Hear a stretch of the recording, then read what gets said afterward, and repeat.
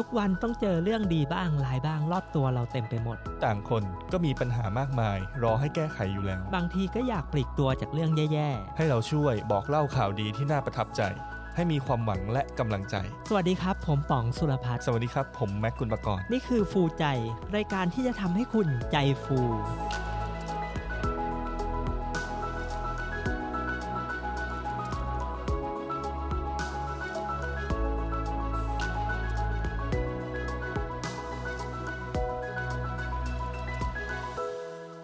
สวัสดีครับสวัสดีครับวันนี้เราก็กลับมาอยู่กันในรายการที่มีชื่อว่าอะไรนะฮะ เกือบจะตอบทีก็ไม่ใช่ เราอยู่กันในรายการที่ชื่อว่าฟูใจนะครับรายการน้ำดีแห่ง Channel Room 508ครับเป็นรายการพอดคาสต์ที่ฟังแล้วจะทำให้คุณใจฟูครับผมใน EP นี้เป็น EP 7แล้วนะเราก็มีตั้งชื่อตอนไว้ว่าอะไรนะครับคุณแม่ครับเที่ยวไปตามใจฝันโอ้โหสุดยอดไปเลยสุดยอดใน EP นี้นอกจากเราจะมีน้องจิ๊บนะครับเป็นพิธีกรหญิงของเรา1คนนะครับที่เข้ามาตั้งแต่ใน EP 5เนาะถูกจับเข้ามาอยู่ใน5ใช่ครับถูกจับเข้ามาด้วยความไม่เต็มใจนะครับ และใน EP 7เนี่ยเราก็มีพิธีกรหญิงมาเพิ่มอีก1คนนะครับแนะนำตัวเองหน่อยได้ไหมครับว่าชื่ออะไรครับผมกวางค่ะกวางนะครับกวางก็เป็นภรรยาหรือเป็นแฟนของคุณแม็กนะครับใช่ครับผมเป็นเมียค่ะอ๋อเป็นเมียครับผมหรือเรียกง่ายๆว่ากวางเมียแม็กนะครับ ต่อไปนี้ใน EP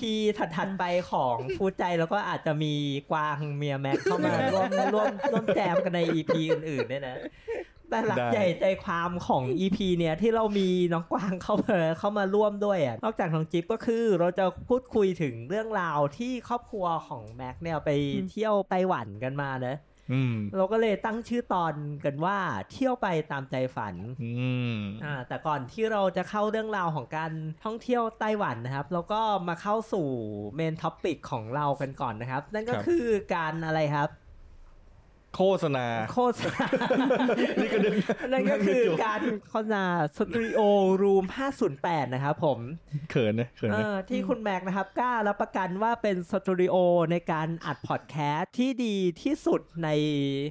ซอยถนนเดโชสีลมนะครับซึ่งความพิเศษเนี่ยในความพิเศษมากเพราะเรามีที่เดียวใช่ความพิเศษสุดเนี่ยมันไม่ใช่อย่างนั้นแล้วครับความพิเศษที่สุดคือเราเป็นสตูดิโอในรูม508ที่มีทั้งร้านขายหนังสือร้านขายบอร์ดเกม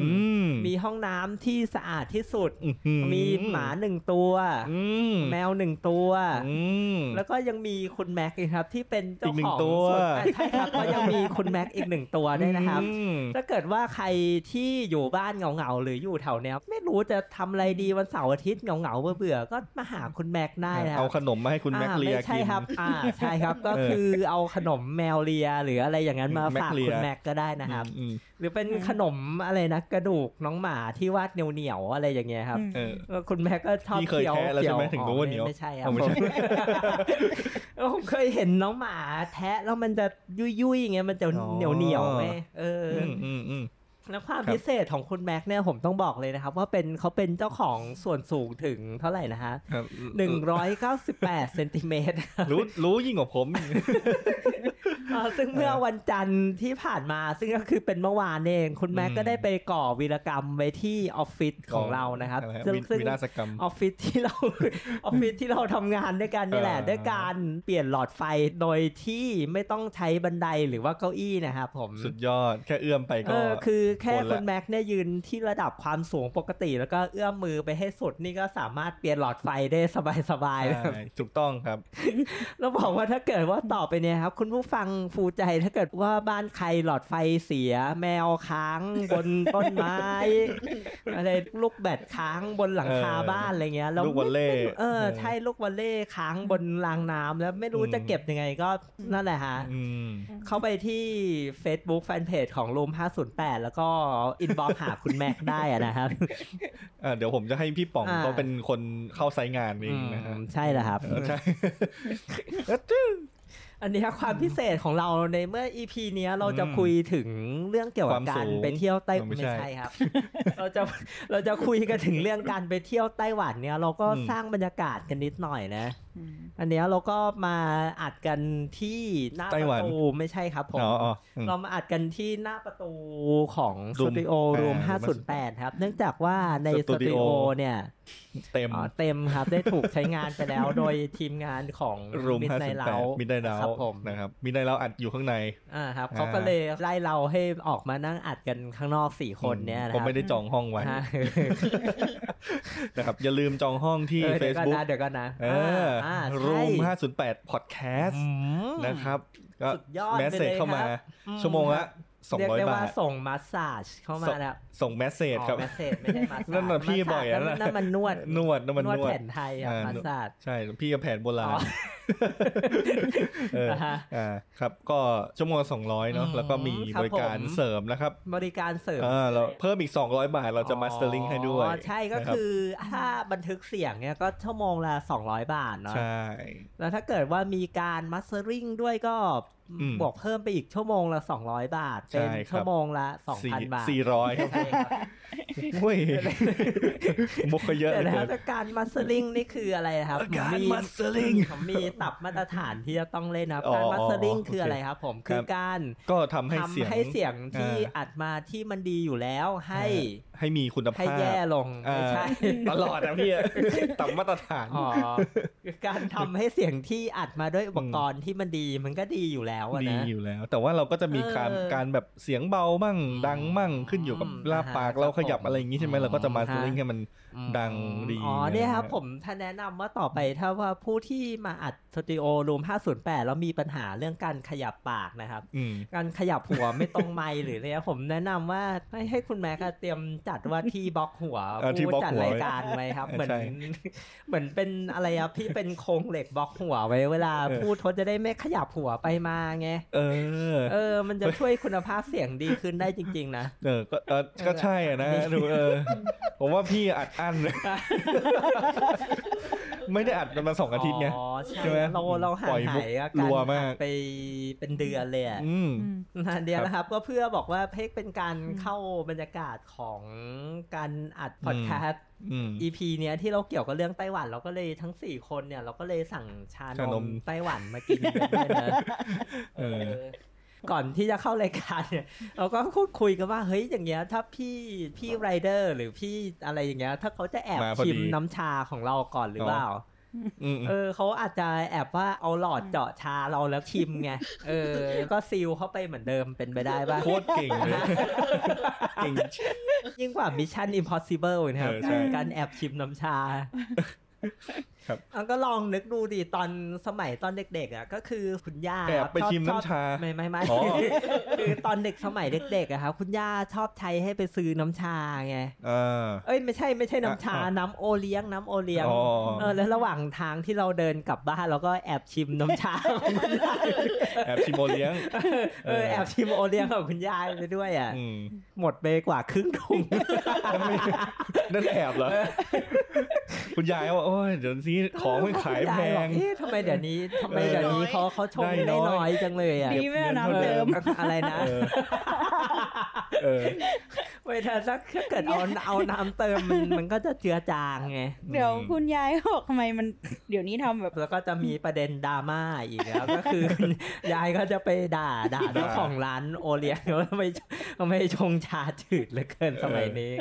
เข้าเรื่องข่าวของเราก่อนเลยนะมีข่าวด้วยใช่ฮะตามสไตล์ของรายการภูใจก่อนที่เราจะเข้าสู่ประเด็นหลักของเราใน EP เนี้ยแล้วก็จะมี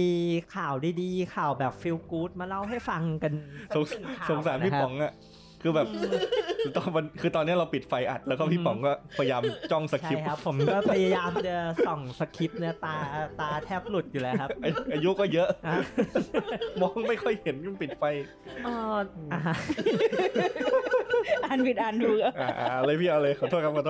ต้องบอกว่าข่าวเนี้ยเราจะพาคุณผู้ฟังไปไกลถึงประเทศเคนยากันเลยนะครับมันเป็นเรื่องราวของความผูกพันระหว่างคนกับช้างป่าแอฟริกาจิ๊บกับกวางนี่เคยเห็นช้างแอฟริกาไหม ช้างแอฟริกา เคยเห็นไหมครับช้างแอฟริกา ไม่ได้ถามผม ช้างตัวใหญ่ อ๋อแม็กเคยเห็นแล้วครับช้างแอฟริกานี่มีลักษณะเป็นยังไงครับ ก็ช้างอ่ะตัวใหญ่ๆ เดี๋ยว หูใหญ่ ไม่ก็คือลักษณะของช้างแอฟริกาเนี่ยมันจะตัวใหญ่กว่าช้างเอเชียนะหรือว่าช้างไทยมันลักษณะของช้างแอฟริกาจะตัวใหญ่กว่าช้างไทยแหละตัวสูงๆแบบหูกว้างๆผิวมันก็จะออกเป็นสีน้ำตาลหน่อยนะถ้าเป็นช้างไทยหนังผิวหนังมันก็จะออกเป็นสีดำๆอันนี้นะครับก็เป็นเรื่องของแม่ช้างป่าแอฟริกาในประเทศเคนยานะครับที่รักและผูกพันกับมนุษย์มากๆเลยแหละเป็นเรื่องของช้างสาวนะครับเธอมีชื่อว่ารอยจุกก็คงไม่มีอะไรสำคัญมากไปกว่าคำว่าครอบครัวแล้วแหละสำหรับไม่ว่าช้างหรือมนุษย์เนี่ยเรื่องของครอบครัวก็เป็นเรื่องที่สำคัญนะและเรื่องของครอบครัวเนี่ยก็จะยิ่งสำคัญมากขึ้นไปอีกนะครับเมื่อเธอกำลังสร้างครอบครัวที่น่ารักของตัวเองต้องย้อนกลับไปในปี 2549 หรือเมื่อประมาณ14 ปีที่แล้วเลยนะก็คือเจ้าลอยจุกเนี่ยตอนนั้นน่ะเธอก็ยังเป็นเด็กหญิงช้างอ่ะ พูดให้เข้าใจง่ายๆก็คือลอยจุกในเมื่อ14 ปีที่แล้วอ่ะเธอก็เป็นเด็กหญิงช้างนี่แหละเป็นลูกช้างป่าตัวน้อยที่ก็อายุแค่5 เดือนเองนะที่กำพร้าแล้วก็มีเจ้าหน้าที่อนุรักษ์พันธุ์สัตว์ป่าของเคนยาเนี่ยแหละก็ไปพบเจ้าช้างน้อยลอยจุกเดินเล่ร่อนอยู่ตามลำพังในเขตอุทยานแห่งชาติของประเทศเคนยาโดยที่ไม่มีพ่อแม่หรือโขลงคอยดูแลตามธรรมชาติของช้างเนี่ยก็จะต้องถูกดูแลในโขลงช้างนะแต่ไม่รู้ว่าทำไมเหมือนกันนะว่าเด็กหญิงช้างลอยจุกถึงไม่อยู่ในการดูแลของฝูงช้างและช้างที่แบบว่าไม่มีพ่อแม่ช้างดูแลเนี่ยก็จะเสี่ยงกับการถูกสิงโตทำร้ายถูกกินใช่หรือโดนไฮยีน่ากัดหรืออะไรอย่างเงี้ยนะแต่ก็เป็นโชคดีของเจ้าลอยจุกนะครับที่เจ้าหน้าที่อนุรักษ์พันธุ์สัตว์ป่าก็ได้ไปพบเข้าแล้วก็ได้ช่วยเหลือมันไว้ทำให้ตั้งแต่นั้นมาเนี่ยเจ้าช้างน้อยก็อยู่ในความดูแลของเจ้าหน้าที่อนุรักษ์พันธุ์สัตว์ป่ามาโดยตลอดเลยจนเวลาผ่านไปเจ้าลอยจุกก็ได้รับการดูแลด้วยความเอาใจใส่จนเติบโตเป็นช้างสาวที่แข็งแรงพร้อมที่จะเผชิญโลกกว้างแล้วแหละเจ้าหน้าที่จึงมอบอิสรภาพให้กับเจ้าลอยจุกได้กลับไปใช้ชีวิตในป่าซึ่งเป็นบ้านหลังใหญ่ตามธรรมชาติอย่างที่ช้างควรจะเป็นนะครับตอนนี้จิ๊บเปื่อนน้องกวางนี่ยิ้มกันใหญ่เลยนะครับ ยิ้มทำไมอ่ะ ยิ้มไฟนี่สนใจไฟค่ะกลับมาที่เรื่องเล่าของเจ้าช้างลอยจุกต้องบอกว่าสำหรับเจ้าลอยจุกเนี่ยความรักความผูกพันที่เกิดขึ้นระหว่างเจ้าหน้าที่มนุษย์ผู้ที่มีจิตใจดีนั้นก็ยังคงอยู่ในความทรงจำของเธอไปอีกนานแสนนานเลยนะโดยเจ้าลอยจุกเนี่ยความพิเศษของเจ้าช้างเพศเมียตัวเนี้ยเธอจะแวะเวียนมาเยี่ยมหาเจ้าหน้าที่ที่ศูนย์อนุรักษ์พันธุ์สัตว์ป่าเป็นประจำทุกเดือนเลยนะมาเองใช่ทุกเดือนน่ะจะมาเดือนละ1 ครั้งแบบว่าเดินออกมาจากป่าแล้วก็มาหาเจ้าหน้าที่ที่เขาไปรับเลี้ยงมันไว้อ่ะก็ไม่รู้นะว่าช้างมีปฏิทินหรือเปล่า ทำไมถึงแบบว่ารู้เวลาอาจจะมาทุกวันที่15ของเดือนอะไรเงี้ยเธอก็จะออกมาหาเจ้าหน้าที่แต่ก็เมื่อต้นเดือนกันยาที่ผ่านมาเนี่ยเธอก็สร้างเซอร์ไพรส์ให้กับเจ้าหน้าที่อนุรักษ์พันธุ์สัตว์ป่าเพราะลอยจุกช้างสาวเนี่ยเธอพาลูกช้างตัวน้อยๆเดินตามมาด้วยทั้งคู่ก็น่ารักและดูห่วงใยกันมากเลยแหละก็ดูใกล้ชิดกันอยู่ทุกช่วงขณะไม่ห่างดูแล้วอ่ะก็เจ้าลอยจุกเนี่ยเธอเป็นแม่ช้างแล้วแหละแล้วก็มีความภูมิใจมากเลยที่เธอได้กลายเป็นคุณแม่จนแทบที่จะรอไม่ไหวที่จะพาลูกน้อยมาพบกับเจ้าหน้าที่ของศูนย์อนุรักษ์พันธุ์สัตว์ป่าซึ่งเหมือนเป็นสมาชิกในครอบครัวของเธอนะครับแล้วก็เป็นผู้มีพระคุณที่เจ้าลอยจุกเนี่ยไม่เคยลืมเลยนะว่าครั้งหนึ่งเนี่ยเจ้าหน้าที่ในศูนย์อนุรักษ์พันธุ์สัตว์ป่าของเคนยาได้ช่วยชีวิตเธอเอาไว้โดยปกติแล้วถ้าแม่ช้างตามธรรมชาติหรือไม่ว่าสัตว์อะไรก็แล้วแต่ไม่ว่าจะแมวหมาอะไรเงี้ยเนอะเวลาคลอดลูกใหม่ๆอ่ะมีลูกอ่อนๆก็จะดุแหละมักจะไม่ให้มนุษย์หรือไม่ให้ใครเข้าใกล้แต่ว่าเจ้าลอยจุกเนี่ยก็พามาอวดกับเจ้าหน้าที่นี่นะคะหนูมีลูกของหนูแล้วนะคะอะไรสวัสดีคุณลุงสิลูก ลอยจุกเนี่ยก็พยายามแบบเหมือนว่าเอางวงดันไปให้ลูกเธอเนี่ยไปหาเจ้าหน้าที่ก็เหมือนว่าเป็นการฝากเนื้อฝากตัวอะไรอย่างเงี้ยนะครับเจ้าหน้าที่ก็เล่นกับเจ้าลูกช้างที่เกิดใหม่ด้วยความน่ารักน่าเอ็นดูอะไรอย่างเงี้ยแหละก็เหมือนเป็นการต้อนรับสมาชิกใหม่ของครอบครัวนะในความน่ารักน่าเอ็นดูมันก็มีความฉลาดแฝงอยู่ด้วยเลยนั่นก็คือในช่วงเดือนกันยาเนี่ยเขาจะเรียกว่ามันเป็นช่วงหน้าแล้งของป่าแอฟริกาในแถบประเทศเคนยาเลยแหละส สัตว์ป่าที่อยู่ตามธรรมชาติมันก็จะมีความแรงแค้นซึ่งก็คือการที่เจ้าลอยจุกเอาลูกของเธอมาหาเจ้าหน้าที่เนี่ยก็เหมือนให้เจ้าหน้าที่ช่วยเลี้ยงให้ช่วยให้อาหารเสริมให้อาหารอะไรอย่างเงี้ยทำให้ผ่านชีวิตในช่วงหน้าแล้งไปได้อย่างปลอดภัยนะครับเรื่องของแม่ช้างกับลูกช้างที่มีความผูกพันกับมนุษย์ก็จบลงไปประมาณนี้แหละครับผมชื่อลอยจุกใช่รอยจุกตอนนั้นที่ได้ไปคุยกับลอยจุกก็เป็นไงบ้างครับฮะอะไรนะไม่นี่ไงโลสตูดิโอรูม508แล้วก็มีเจ้าหมาที่ชื่อโรมาใช่ป่ะแล้วก็แมวที่ชื่อบิลเกตแล้วสัตว์เลี้ยงของรูม508ทั้ง2ตัวนี่มีวีรกรรมอะไรที่น่าจดจำบ้างไหมครับโอ้โหฮะให้มีไหมครับมีวีรกรรมโลมากับบิลเกตใช่ต้องบอกว่าเจ้าโลมาเนี่ยเป็นหมาพันธุ์อะไรนะมันเป็นหมาพันธุ์อะไรเป็นหมาพันธุ์ซูชิไม่ใช่พันธุ์ชิซุโอ้ยยิงไม่พ้น5 นาทีต้องยิงเป็นหมาพันธุ์ซูชิไม่ใช่ชิซุที่ตัวเล็กๆติ๊งป๊อกคือแต่คือมันแก่แล้วป่ะเจ้าบิลเกตเนี่ยเขาอายุเท่าไหร่แล้วครับก็เริ่มแก่แล้วเนาะใช่ไหมใช่บิลเกตน่าจะประมาณ10 กว่าแล้ว10 กว่าปีอุ้ยถ้าเป็นคนนี้ก็อายุ100 ปีได้แล้วอ่ะอย่างน่าถึงเวอร์แล้วแมวชื่ออะไรครับชื่อบิลเกตแมวชื่อบิลเกตเป็นพันธุ์อะไรนะครับเป็นพันธุ์เหมือนน่าจะเป็นเมนคูนผสมช็อตแฮร์เนาะใช่ไหมไม่ใช่เปอร์เซียหรอนั่นแหละเมนคูนเปอร์เซียช็อตแฮร์สักอย่างไปซื้อจากจตุจักรไงแล้วเขาก็แบบไม่ได้มีอันนี้คือไปซื้อช่วงที่ลดราคาหรือเปล่าจะว่าไปคือมีประสบการณ์เนี่ยเคยไปเดินสวนจตุจักรอะไรเงี้ยคือตอนไม่รู้ว่ามันสักประมาณเมื่อ10 กว่าปีที่แล้วอะคือถ้าเราไปเดินตอนเย็นๆไปเดินตรงโซนขายสัตว์เขาจะมีแบบขายลดราคาเพราะเขาไม่อยากจะเอากลับบ้านไงโลมาเนี่ยแหละโลมาเลมาจริงเหรอแต่ว่าบิลเกตนี่ไม่ได้เลยแต่ว่าแยกตะกร้าไว้เราก็ไม่รู้เขาแยกทำไมพอซื้อมาแล้วถึงรู้ว่าแยกทำไมที่เขาแยกตะกร้าไว้เพราะอะไรเพราะว่ามันยังไม่สุกยังไม่พร้อมกินไม่นั่นมันมะม่วงแล้วพี่น้ำมะม่วงฮะมันป่วยป่วยเป็นอะไรฮะไม่สบายเป็นแบบไม่สบายเป็นเขาเรียกว่าเป็นไข้หัดเหรอไม่รู้ว่าเป็นไข้หัดหรือเปล่าแต่ว่าตอนนั้นคือไปซ่อมนานเลยใช่เข้าอู่ตลอดโอ้โหคือหมดตังค์ไปเยอะกว่าค่าตัวน้องอีกเนาะใช่แต่ว่าก็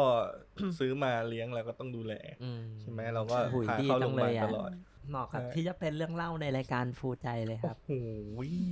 มีความรักมีการดูแลดีๆให้กันตลอดใช่ต้องพาไปตลอดส่วนโลมานี่ตอนไปซื้อใช่ไหมเขาก็เป็นหมาเล่หมาเล่ก็คือยังไงวางอยู่ในตะกร้า3 เข่งร้อย3 เข่งร้อยไม่ใช่แต่ว่าอันนั้นเรามุดหรือเปล่าไม่ใช่เราก็เดินผ่านจตุจักรตอนเย็นแล้วก็เห็นก็เดินดูไปตอนนั้นคือเรียกว่าอยู่หอพักด้วยซ้ำก็ยังไม่มีที่จะเลี้ยงหมาอะไรอย่างเงี้ยใช่ไหมแล้วยังไงใช้วิธีการเลี้ยงหมาอยู่ตัวนึงที่แบบตัวอื่นมันประมาณว่ามันหมดแรงหมดเรี่ยวหมดแรงแล้วมีตัวเนี้ยที่ด่าอยู่ในตะกร้าเรากลัวมันป่วยเอาตัวที่มันหมดแรงมากลัวป่วยแต่ตัวโลมาเนี่ยมันดีกระดากระดาจริงๆความสูงมันจริงๆมันคือมันกลัวความสูงพี่คือแบบว่าเหมือนผมไม่รู้ว่าตอนเด็กมันโดนแล้วบ้างนะแต่ว่าคือแบบถ้าตอนนี้เรายกมันขึ้นจากพื้นแบบแค่เซนเดียวมันจะไหวไม่คือตอนอยู่ที่ร้านคือมันกลัวความสูงมันเลยกระดีกระดาอะไรประมาณนั้นอ่ะก็เลยตัวนี้แอคทีฟดีว่าแอคทีฟมันก็เลยแบบว่าดิ้นใช่ไม่แล้วมันมีวีรกรรมอะไรที่น่าจดจำไหมเจ้าโลมาเนี่ยโลมาเป็นน้อยตัวนี้พันน้องเป็นซูชิพันซูชิชิสุฮะมีวีรกรรมน้องดื้อนะน้องดื้อมากเลยเวลาเรากินข้าวอย่างเงี้ยยังไงฮะมันจะมาเห่าข้างโต๊ะใช่ไหมแล้วเราก็จะประมาณว่าไม่ให้ว่ามันฉลาดมันชอบไงมันทำไงถ้าเกิดมีคนอื่นแต่ก่อนเราจะเปิดร้านบอร์ดเกมมีโต๊ะให้นั่งเล่นใช่ไหมมันฉลาดมากมันวิ่งเข้าไปใต้ขาลูกค้าแล้วมันก็เห่าเพื่ออะไรมันเห่าหันมาทางเราด้วยนะเพื่อบังคับให้เราเอาอาหารกินไม่งั้นมันจะไม่หยุดเห่าเรียกว่าเอาลูกค้าในร้านบอร์ดเกมเป็นตัวบังคับใช่ประมาณนั้นทำประจำ แล้วเราก็วิ่งเข้าไปจับยากด้วยนะเพราะเขาอยู่ใต้โต๊ะเราก็เกรงใจลูกค้ามันจะมุดเราก็ใช้วิธีการใช้ไม้แขวนเสื้อตีไล่มันออกมาไม่ใช่ไม่ได้โหดขนาดนั้นนะเราปืนอัดลมไล่ยิงไม่ใช่เราก็ต้องยอมให้แล้วก็มันจะมีแท่งเอาอาหารไปให้ลูกค้าในร้านบอร์ดเกมแล้วลูกค้าก็จะเลิกเขาเอ้ยไม่ใช่ไม่ใช่เดี๋ยวไม่ดีครับวิรกรรมนี้จัดว่าเด็ดอยู่ใช่เรียกว่าได้ว่าเป็นหมาที่ฉลาดนะฉลาดไม่เข้าเรื่องว่าบางทีก็ฉลาดกว่าแม็กด้วยซ้ำไปใช่เลยครับแล้วเจ้าแมวที่ชื่อว่าบิลเกตมีวีรกรรมอะไรบ้างพันสกอตติชโฟล์ที่รูปร่างหน้าตาน่ารักดีทีเดียวอะไรนะใช่ป่ะไม่ใช่พันเมนคูนเมนคูนอะไรสักอย่างเนี่ยไม่เปอร์เซียก็ช็อตแฮร์ก็เมนคูนนี่แหละเขามีวีรกรรมอะไรที่น่าสนใจบ้างไหมวีรกรรมเหรอจริงๆตัวนี้เคยหายไปนะหายไปกี่วันนะหายไป15-16 วันคือเป็นแมวตัวผู้ใช่ป่ะใช่หายแบบรักสนุกนะชอบการท่องเที่ยวแมวตัวผู้แล้วเป็นแมวที่ไม่ร้องด้วยนะคือเป็นแบบร้องเบาๆร้องอะไรเงี้ยเวลาจะร้องไม่เมี้ยวไม่เหมือนแมวไทยแล้วเวลาแล้วเราก็เป็นลักษณะพิเศษของแมวพันธุ์นี้ว่าที่มันจะไม่ให้ร้องแล้วพอมันหายไปแล้วก็ตามไม่ได้แล้วก็ไม่ได้ยินเสียงเลยแล้วเรียกมันก็ไม่ขานเหรอคือจริงๆมันไปหลบอยู่ที่ไหนอะเหมือนมันออกจากบ้านไปห่างไปแค่2 บล็อกเองแล้ว10 กว่าวันเป็นเหมือนช่วงนั้นมันไปใช้ชีวิตยังไงเคยคุยกับมันไหมไม่เคยเลยทำไมเราไม่สัมภาษณ์เจ้าบิลเกตนะครับว่าเขาไปมีชีวิตอยู่ยังไงระหว่าง2 สัปดาห์หรอแต่มันก็พอเดาได้คือแบบเวลาตอนนั้นมันจะมีร้านผมเป็นร้านหนังสือเป็นตึกแถวใช่ไหมนึกถึงตึกแถวแล้วก็ถัดไปจะเป็นร้านหมอฟันถัดไปจะเป็นตึกล้างครับ3 บล็อกเนี่ยแล้วก็คือหายไปประมาณ16 วันแล้วก็คือไปติดตามเสาไฟไปหาแบบก็คือแมวมันไปติดอยู่ตามเสาไฟไม่ใช่คือเอากระดาษไปติดแมวหายใช่ไปตามหาที่ต่างๆก็บอกถ้าเจอเดี๋ยวมาบอกนะอะไรอย่างงี้ใช่ไหมไม่แล้วเราให้รางวัลไหมเราตั้งรางวัลไหมไม่ได้ให้ใช่ก็มันก็ไม่ค่อยมีตังค์นะครับแล้วยังไงสักพักหนึ่งเหมือนเราได้ยินเสียงจากอีก2 ตึกถัดไปที่เสียงมันคุ้นมากเลยเพราะว่าแมวตัวนี้เสียงเป็นเอกลักษณ์มากจาก2 ตึกถัดไปใช่ก็คือตึกบ้านล้างตึกบ้านล้างตึกที่ไม่แสดงว่าตอนมันต้องเงียบมากดิตี 4ประมาณนั้นตี 4แล้วโชคดีที่เรายังไม่นอนไงตอนนั้นคือยังไม่นอนกำลังทำอะไรอยู่ไม่รู้แล้วเราไปให้อาหารแมวจรใช่มันมีแมวจรมาหลังบ้านเราก็คิดถึงแมวเราแล้วก็เอาอาหารมาให้มันกินก็เลยเอาแมวมาย่างกินไม่ใช่แล้วเราก็ได้ยินเสียงร้องพี่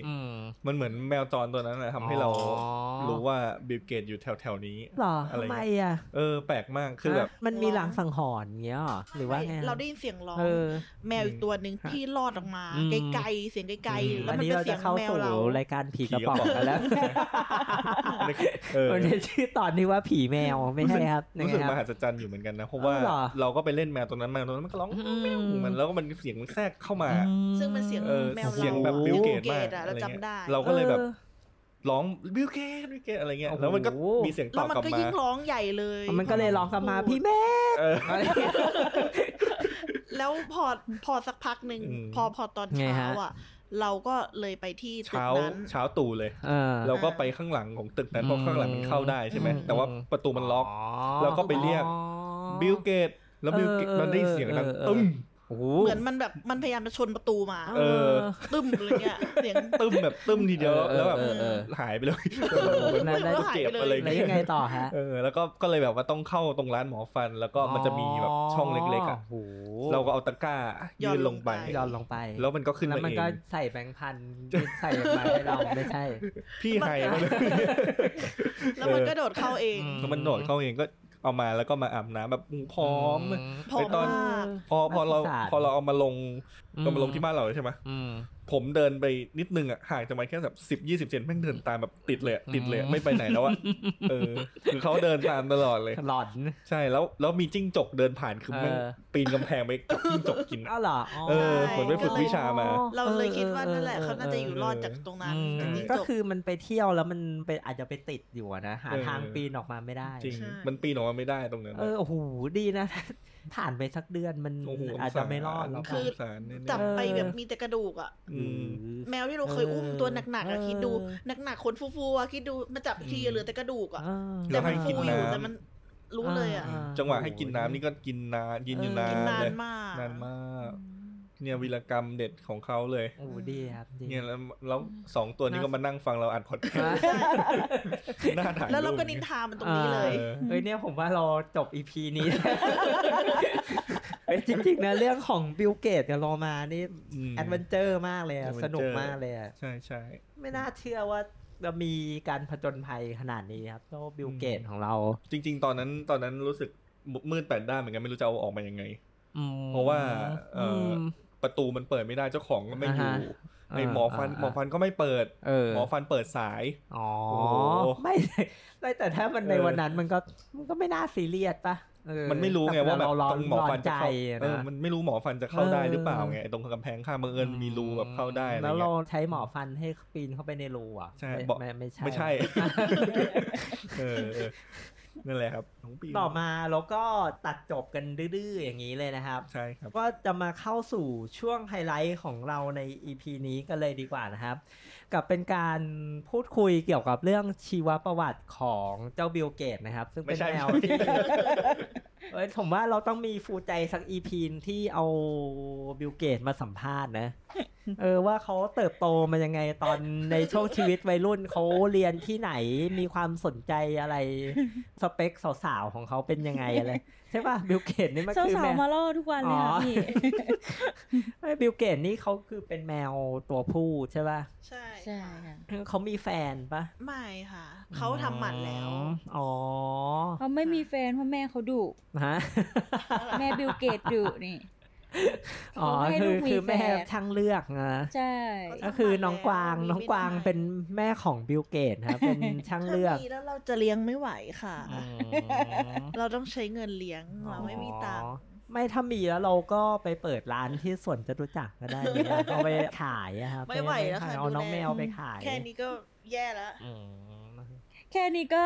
สกิดทุกวันละขออาหารเดินไม่ได้เลยพันขาขออาหารเขากินอะไรฮะอาหารเม็ดใช่ค่ะพี่อุ้ยได้ยินเสียงบิลเกตเข้าใหม่แล้วได้ยินเสียงคลางของบิลเกตเข้าไปในไมค์เนี่ยครับเมื่อกี้ที่คุณแม็กว่าไปสักครู่นะครับเอาละครับเราก็จะมาเข้าสู่ประเด็นหลักของเราในนี่รอผมด้วยใช่ครับนี่จริงๆเรื่องมันอยู่แถวนู้นให้แม็กเกริ่นก่อนเกี่ยวกับประสบการณ์การไปเที่ยวไต้หวันของครอบครัวคุณแม็กนะครับน้องกวางแล้วก็น้องจิ๊บนะครับจริงๆเราเคยไปรอบหนึ่งไปกับบริษัทนี่แหละบริษัทพาไปแล้วก็ตอนนั้น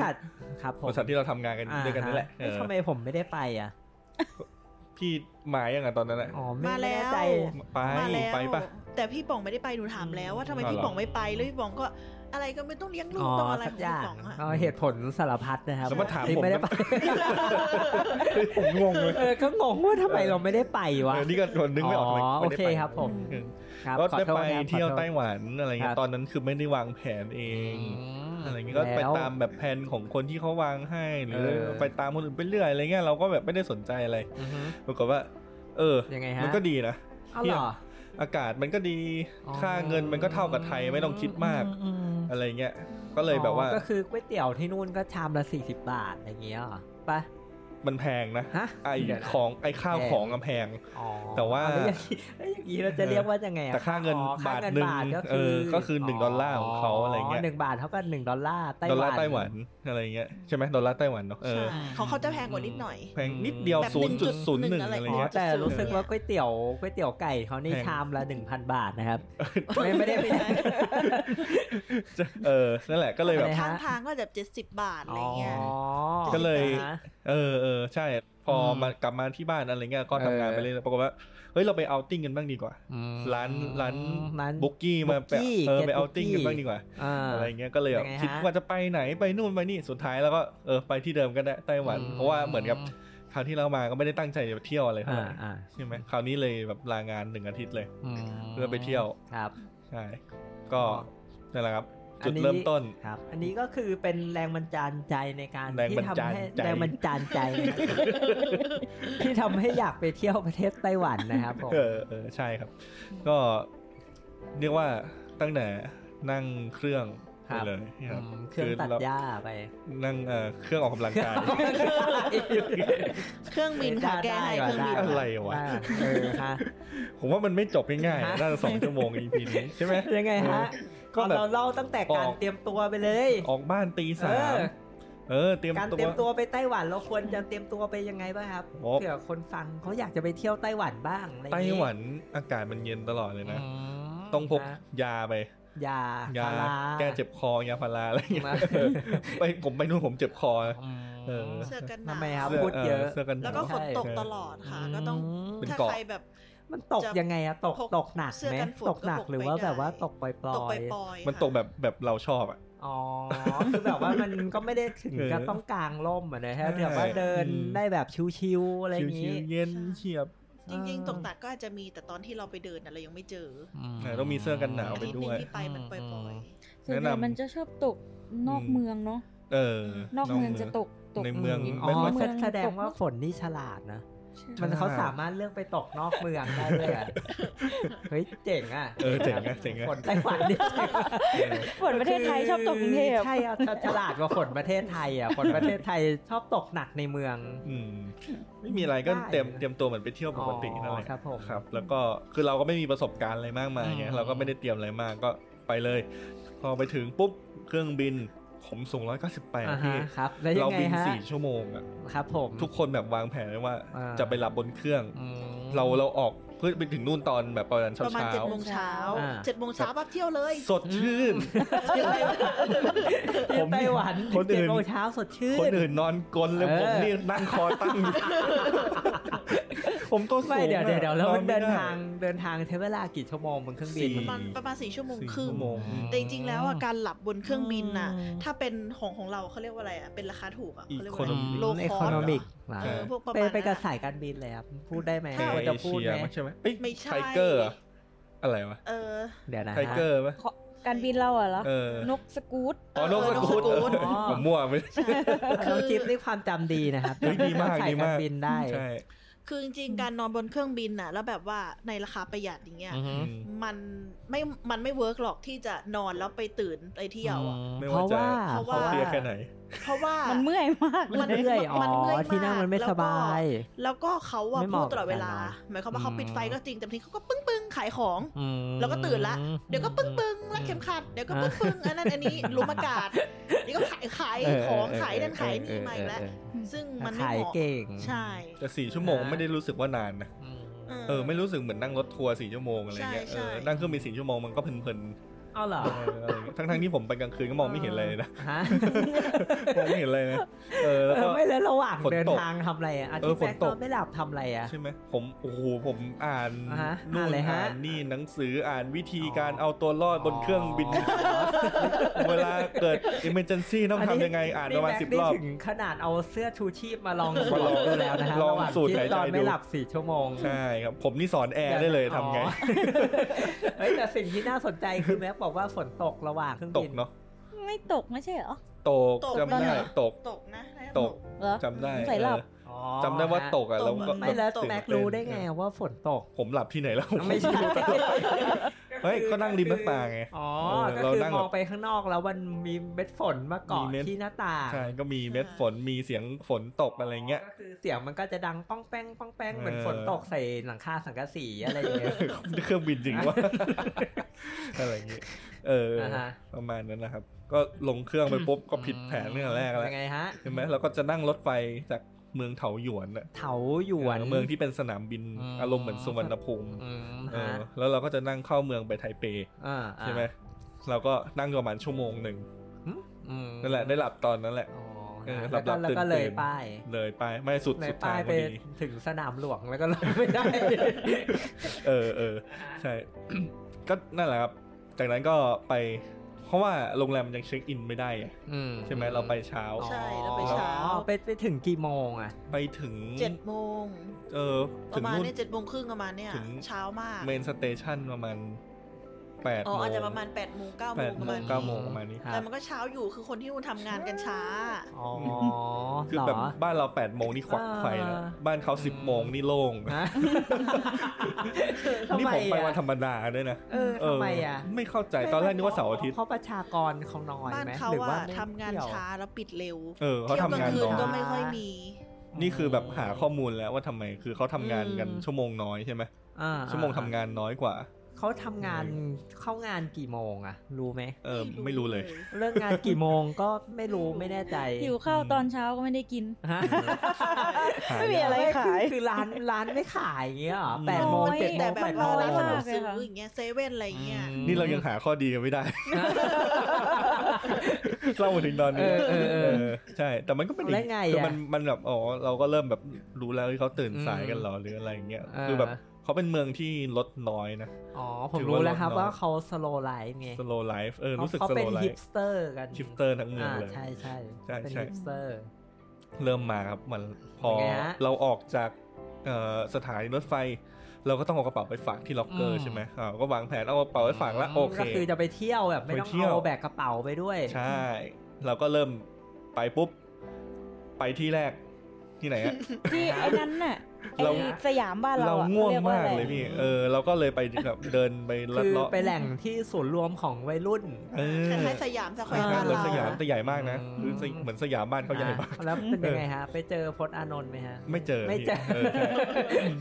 เขาเรียกว่าอะไรนะจำไม่ได้เฉยแล้วไปบ่อยมากนะไปบ่อยไปทุกวันอ่ะเกือบทุกวันนี้ดีกว่าซีเหมือนติงใช่ซีเหมือนติงใช่จะมีสตาร์บัคหลายๆชั้นอะไรเงี้ยไม่แล้วเสน่ห์ของมันคืออะไรอ่ะสถานที่เนี้ยอะไรอ่ะซีเหมือนติงซีเหมือนติงคือถ้ามันเปิดร้านเปิดครบมีคนเดินเยอะคือมันแน่นมากคนแน่นมากแบบผมคือเป็นศูนย์รวมของวัยรุ่นไต้หวันอะไรเงี้ยครับเขามีการจัดกิจกรรมนู่นนี่นั่นขายของมีร้านมีแฟชั่นเสื้อผ้ารองเท้าไม่แล้วมันของฝากนู่นนี่นั่นมันต่างจากห้างในประเทศไทยไหมอ่ะมันคือมันคือแบบเป็น outdoor ที่เป็นถนนเลยเป็นถนนเป็นซอยๆนี่แหละแล้วก็จะมีแบบมีร้านอะไรเงี้ยอารมณ์เหมือนสยามเซ็นเตอร์เหมือนไอ้นี่เขาเรียกสำเพ็งเหมือนสำเพ็งแต่ว่าแบบดูไฮโซ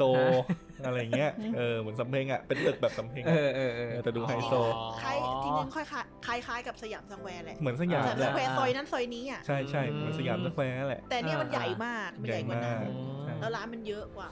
ใช่แล้วก็แบบไปเดินไปซื้อของไปอะไรอย่างงี้มันง่วงมากเราก็เลยไม่รู้จะทำอะไรเราก็เลยเสิร์ชร้านบอร์ดเกมในไต้หวันเอาจริงมีก็มีแล้วเขาแบบแล้วเราอ่ะเสิร์ชร้านบอร์ดเกมอ่ะเราไม่ได้จะไปทำอะไรนะเราจะไปนอนใช่เราก็ประมาณว่าเราไปเอาเกมมานั่งเล่นแล้วก็นอน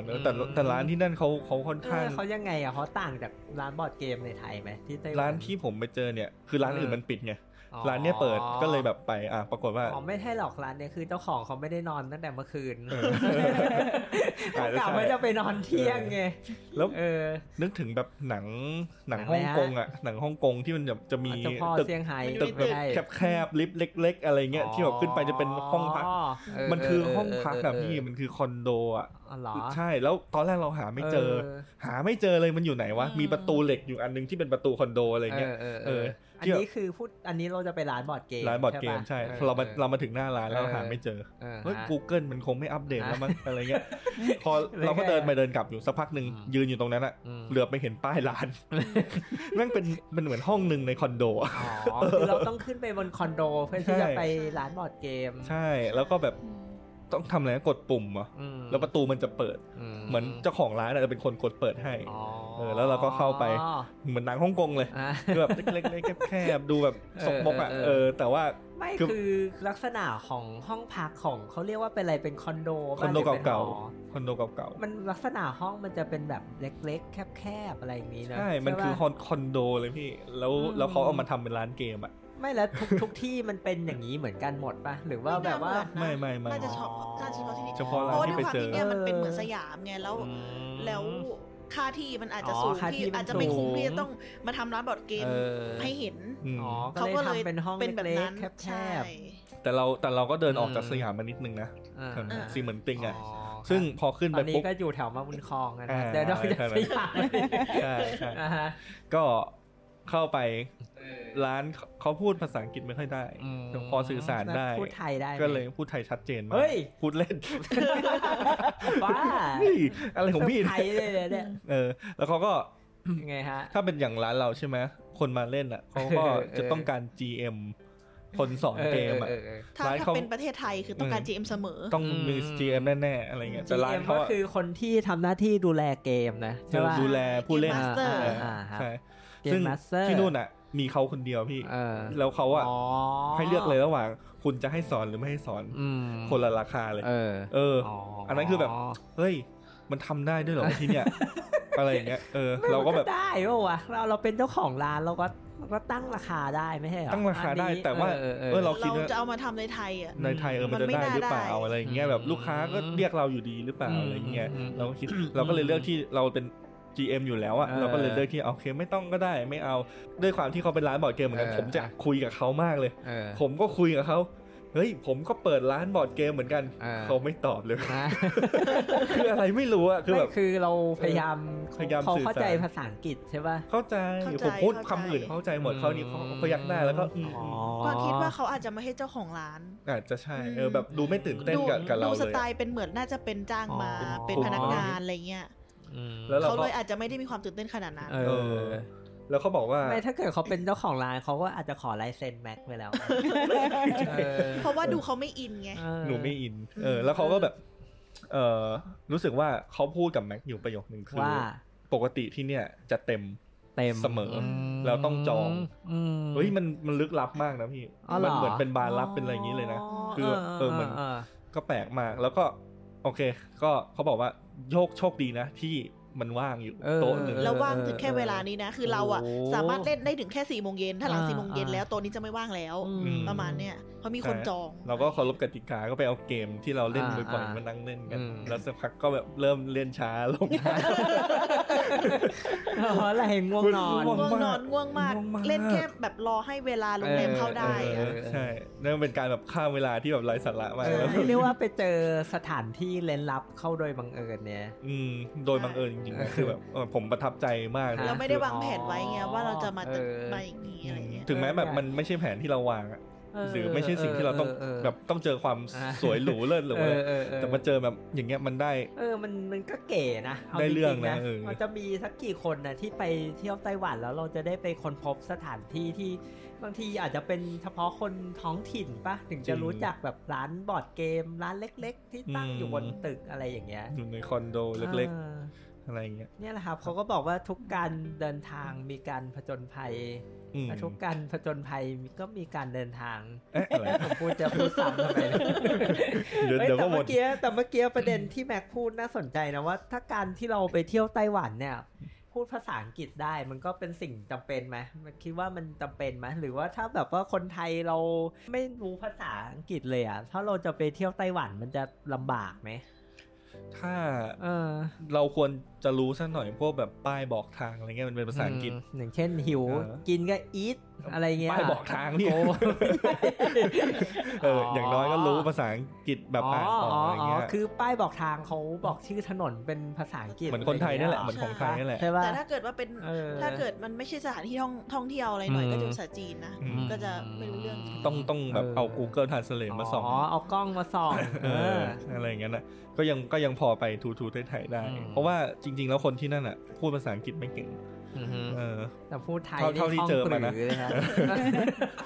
เขารู้นะว่าเราเป็นคนไทยคือแบบเขารู้ได้ไงอ่ะคุณมาจากไหนไทยใช่ไหมอะไรอย่างเงี้ยแล้วแสดงว่าคนไทยก็ไปเที่ยวเยอะนะคือเราเดินไปเราได้ยินแต่คนไทยพูดอารมณ์เหมือนญี่ปุ่นอ่ะไปที่ไหนก็จะมีเสียงคนไทยแทรกมาตลอดอันนั้นคือหูแว่วหรือปะไม่ใช่หรอกผีหลอกคือไปนอนโรงแรมแล้วได้ยินเสียงคนไทยคุยกันผีหลอกครับโรงแรมนี่ก็ดีโรงแรมนี่ก็ตัวดีเลยยังไงพอถึงเวลาเช็คอินโรงแรมแล้วเฮ้ยเดี๋ยวนะไม่โรงแรมเขาเช็คอินเย็นจังเลยอ่ะของเราโรงแรมเราก็ไม่เหมือนโรงแรมปกติไม่เหมือนปกตินี่เราแบบจองโรงแรมที่มันเป็นห้องผีสิงคล้ายๆเขาไม่ใช่โรงแรมผีสิงถ้าเป็นโรงแรมเขาจะเรียกว่าห้องสูตรใช่ไหมที่เป็นห้องแบบหลายๆห้องแบ่งห้อง สวีทห้องสวีทนั่นแหละก็โอเคมันก็ไม่เชิงเป็นโรงแรมมันก็เป็นเหมือนกับเป็นตึกที่เขาทำเป็นแบ่งห้องให้เช่าอะไรเงี้ยลงเหมือนคอนโดไหมคอนโดแหละเหมือนคอนโดใช่แล้วก็มันสะอาดสะอ้านมากเลยนะเข้าไปถึงโอเควิทย์แล้วก็เราหวังว่าเราเดินไปปุ๊บเนี่ยเราจะไปเช็คอินเราจะมีคนอยู่สักคนหนึ่งให้เราคุยด้วยไปเช็คอินแม่งไม่มีคนเลยพี่อันนี้ก็เป็นประสบการณ์หนึ่งกันเช็คอินแบบออโต้อะที่ไม่เคยเจอเหมือนเป็นแบบยังไงผมตั้งแต่ผมไปเที่ยวจนจบผมไม่เจอเจ้าของห้องเลยไม่คือเจ้าของห้องอาจจะเสียชีวิตไปแล้วแล้วก็เลยให้เช็คอินผ่านคอมแทนเขาเจ๋งมากนะคือแบบเราจองผ่าน Agoda ใช่ไหม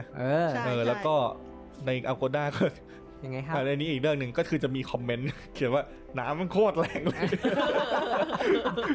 หลายคอมเมนต์ใช่ไหมน้ำแรงนี่มันน่าจะดีโคตรแรงเลยเขียนเป็นภาษาอังกฤษบ้างภาษาจีนมันน่าจะดีไม่ใช่หรอน้ำแรงมันก็น่าจะดีนะพี่เราก็หวังว่าน้ำแรงต้องดีเว้ยอะไรเงี้ยไปถึงเช็คอินไงฮะก็เปิดน้ำมานี่หนังแทบทะลุอ่ะแรงจริงเดี๋ยวก๊อกมันก็ต้องเบาแรงได้ป่ะหรือว่าก๊อกไต้หวันนี่มันเปิดสปีดเดียวต้องเปิดเบาพูดถึงเรื่องเข้าไปก่อนตอนเข้าไปก็ไม่ต้องเขาจะมีขั้นตอนการเช็คอินห้องจะเป็นห้องแบบล็อกรหัสก็คือกดรหัสเข้าเองอะไรเงี้ยเพราะจะปุ่มกดตัวเลขอะไรอย่างนี้เข้าไปปุ๊บเราก็ไปดูนู่นดูนี่ในห้องอะไรอย่างงี้ใช่ไหมเขาก็จะมีแบบเตรียมซัพพลายให้เราไอ้พวกแบบทิชชู่อะไรทิชชู่แม่งเตรียมแบบประมาณ 20-30 ม้วนให้มันอยู่5 อาทิตย์ก็ได้อะไรเงี้ยนี่เขานึกว่าเราท้องเสียหรือว่าเตรียมไว้ให้เยอะขนาดนั้นคือพอเห็นทิชชู่ก็เดี๋ยวนะหรือว่าวัฒนธรรมคนไต้หวันเขาใช้ทิชชู่เยอะป่ะหรือไงไม่เกี่ยวป่ะอาจจะเกี่ยวนะเพราะว่าไม่มีสายฉีดตูดไม่มีสายฉีดตูดที่ห้องพอโรงแรมในประเทศไทยเราก็ไม่เคยเห็นใครเขาเตรียมทิชชู่เยอะขนาดนั้นอย่างดีก็2-3 ม้วนในห้องน้ำแต่ผมคิดว่าเพราะว่าเขาอ่ะไม่มาดูห้องเลยพี่เขาแบบเขาออโตเมตหมดอ่ะหลังจากจองใช่ไหมเขาเปิดห้องไลน์เขาแอดไลน์มาคุยกันผ่านไลน์อย่างเดียวเลยครับแล้วเขาก็โอเคบอกแล้วก็สอนวิธีเดินเข้าไปสอนวิธีการเช็คอินอะไรเงี้ยสอนหมดทุกอย่างเอาเป็นว่าเราเข้าไปอยู่ได้แล้วก็จบเขาสอนวิธีการนอนไหมไม่สอนแล้ววิธีการกินไม่ต้องสอนขนาดนั้นก็ได้ไม่ต้องลึกขนาดนั้นใช่เปิดตู้ซิงค์ใต้อ่างล้างจานมาโอ้โหทิชชู่30 ม้วนเจอศพอยู่คิดว่าไม่ใช่คิดว่าแบบวันนี้อาทิตย์นี้คงไม่ได้เจอเจ้าของห้องแล้วเตรียมทิชชู่ไว้ขนาดนี้อะไรอย่างนี้ไม่ได้เล่ายังไงมันรู้สึกแปลกป่ะมันก็ต้องรู้สึกแปลกนะใช่ป่ะรู้สึกแปลกนะใช่ไม่เคยเจอแปลกไหมคิดว่าแปลกคือไปโรงแรมโดยที่ไม่เจอพวกรีเซพชันหรือว่าเจออะไรเลยบริกรหรือว่าแม่บ้านไม่เจอคนอะไรเงี้ยยังไม่เจอคนเลยดีกว่า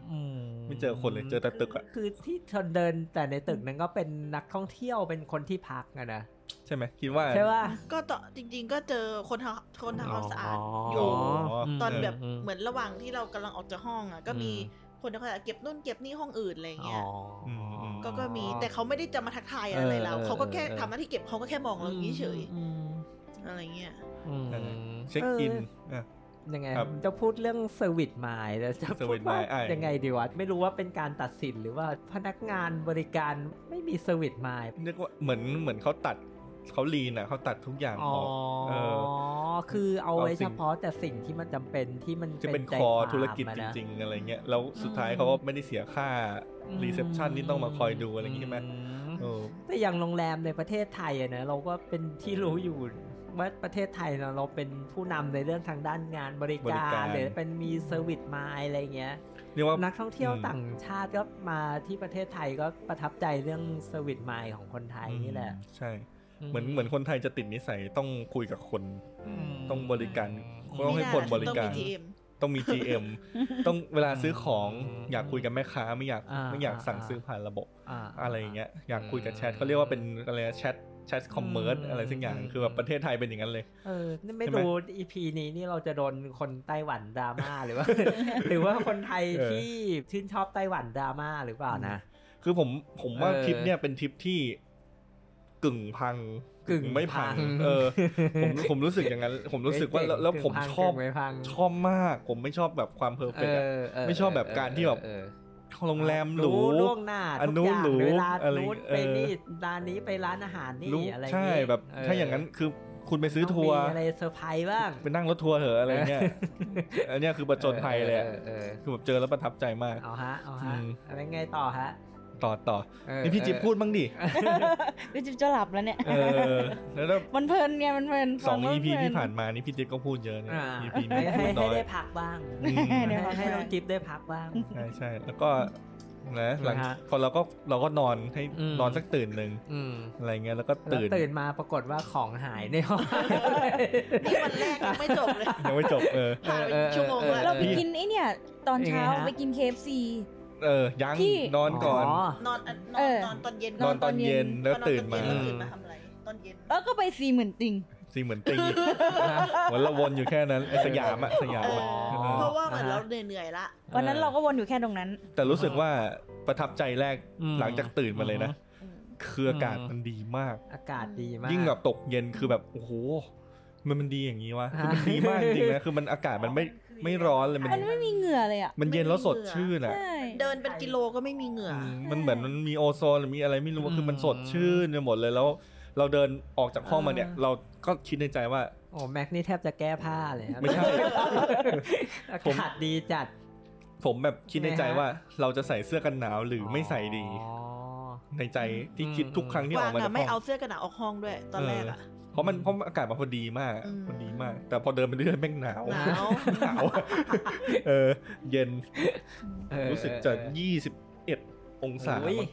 เย็นหนาวมากเลยนะหนาวเดินอากาศปกติเขาจะ23อะไรเงี้ยตอนนั้นแหละที่ไปอ่ะเราพอออกจากห้อง21 20อะไรเงี้ยต่ำมาเลยแล้วก็โอเคไปเดินเล่นสิ่งบันติงวันนั้นก็ไม่มีอะไรเนาะวันแรกจะเป็นวันแรกยังไม่มีอะไรก็การเดินทางก็มีนั่นแหละแค่โรงแรมกับเรื่องร้านบอร์ดเกมนี่แค่วันแรกเหมือนเราได้เรียนรู้แบบวัฒนธรรมของเขา2 อย่างนะเรื่องแบบธุรกิจที่เขาทำอะไรเงี้ยรู้สึกแบบจริงๆนะถ้าทำธุรกิจอย่างได้คนประเทศนั้นต้องมีวินัยยังไงอ่ะก็อย่างสมมุติว่าเราเป็นเรื่องแบบไม่มี GM ใช่ไหมเวลาไปเล่นอ่ะเราก็ต้องมีวินัยคือเราจะไม่เป็นเซาซีหรือถาม GM ให้มาสอนให้หน่อยสิหรือติดตรงนี้ตรงนั้นอะไรเงี้ยอ่านเองอะไรเงี้ยหรือแม้แต่กระทั่งการเช็คอินโรงแรมด้วยตัวของเราเองโดยที่เขาไม่ได้แบบไม่ได้มาเซอร์วิสหรือมายุ่งอะไรกับเราถ้าเราแบบไม่ดีหรืออะไรเงี้ยเราสามารถจิบฉวยของเขาออกมาโดยที่เขาไม่เห็นอะไรเงี้ยคือยังไงวัฒนธรรมเขานี่ให้ความสำคัญกับการพึ่งพาตัวเองไหมหรือว่ายังไงแต่เราเพิ่งไปเจอที่นี่ที่แรกด้วยไงเราไม่รู้ว่าที่อื่นเป็นถ้ามันเป็นรูปแบบโรงแรมอ่ะมันก็มีเช็คอินปกติเหมือนที่เราไปกับบริษัทอ่ะถ้าเป็นโรงแรมใช่เป็นโรงแรมก็มีปกติที่เคยไปที่เป็นโรงแรมปกติแต่พอดีเราไปในรูปแบบที่เป็นคนแล้วมาปล่อยเช่าแล้วเขาอาจจะไม่ได้ต้องการที่จะมาดูแลแต่รู้สึกว่าแบบมันปิ๊งตั้งแต่เห็นเมืองเขาเป็นระเบียบมากเลยตั้งแต่แบบว่าเดินออกมาดูฟุตบาทสะอาดมากทุกอย่างสะอาดฝุ่นไม่มีเลยสะพานลอยเนี่ยฟุตบาทเหรอขึ้นสะพานลอยไปเนี่ยจับเนี่ยไม่มีฝุ่นไปถ่ายรูปกันเล่นบนสะพานลอยรถจอดเป็นระเบียบเรียบร้อยรถก็น้อยรู้สึกเป็นระเบียบคนก็มีแต่คนแก่ฮะแปะคนหนุ่มสาวหายไปไหนหมดมึงไม่แต่รถบนถนนน้อยเนี่ยเพราะคนเขาใช้ระบบขนส่งสาธารณะเยอะใช่คิดว่าน่าจะเป็นอย่างนั้นแล้วแบบคนเฒ่าคนแก่บ้านเขาอ่ะเก่งนะแบบขึ้นรถไฟฟ้าช่วยเหลือตัวเองแก่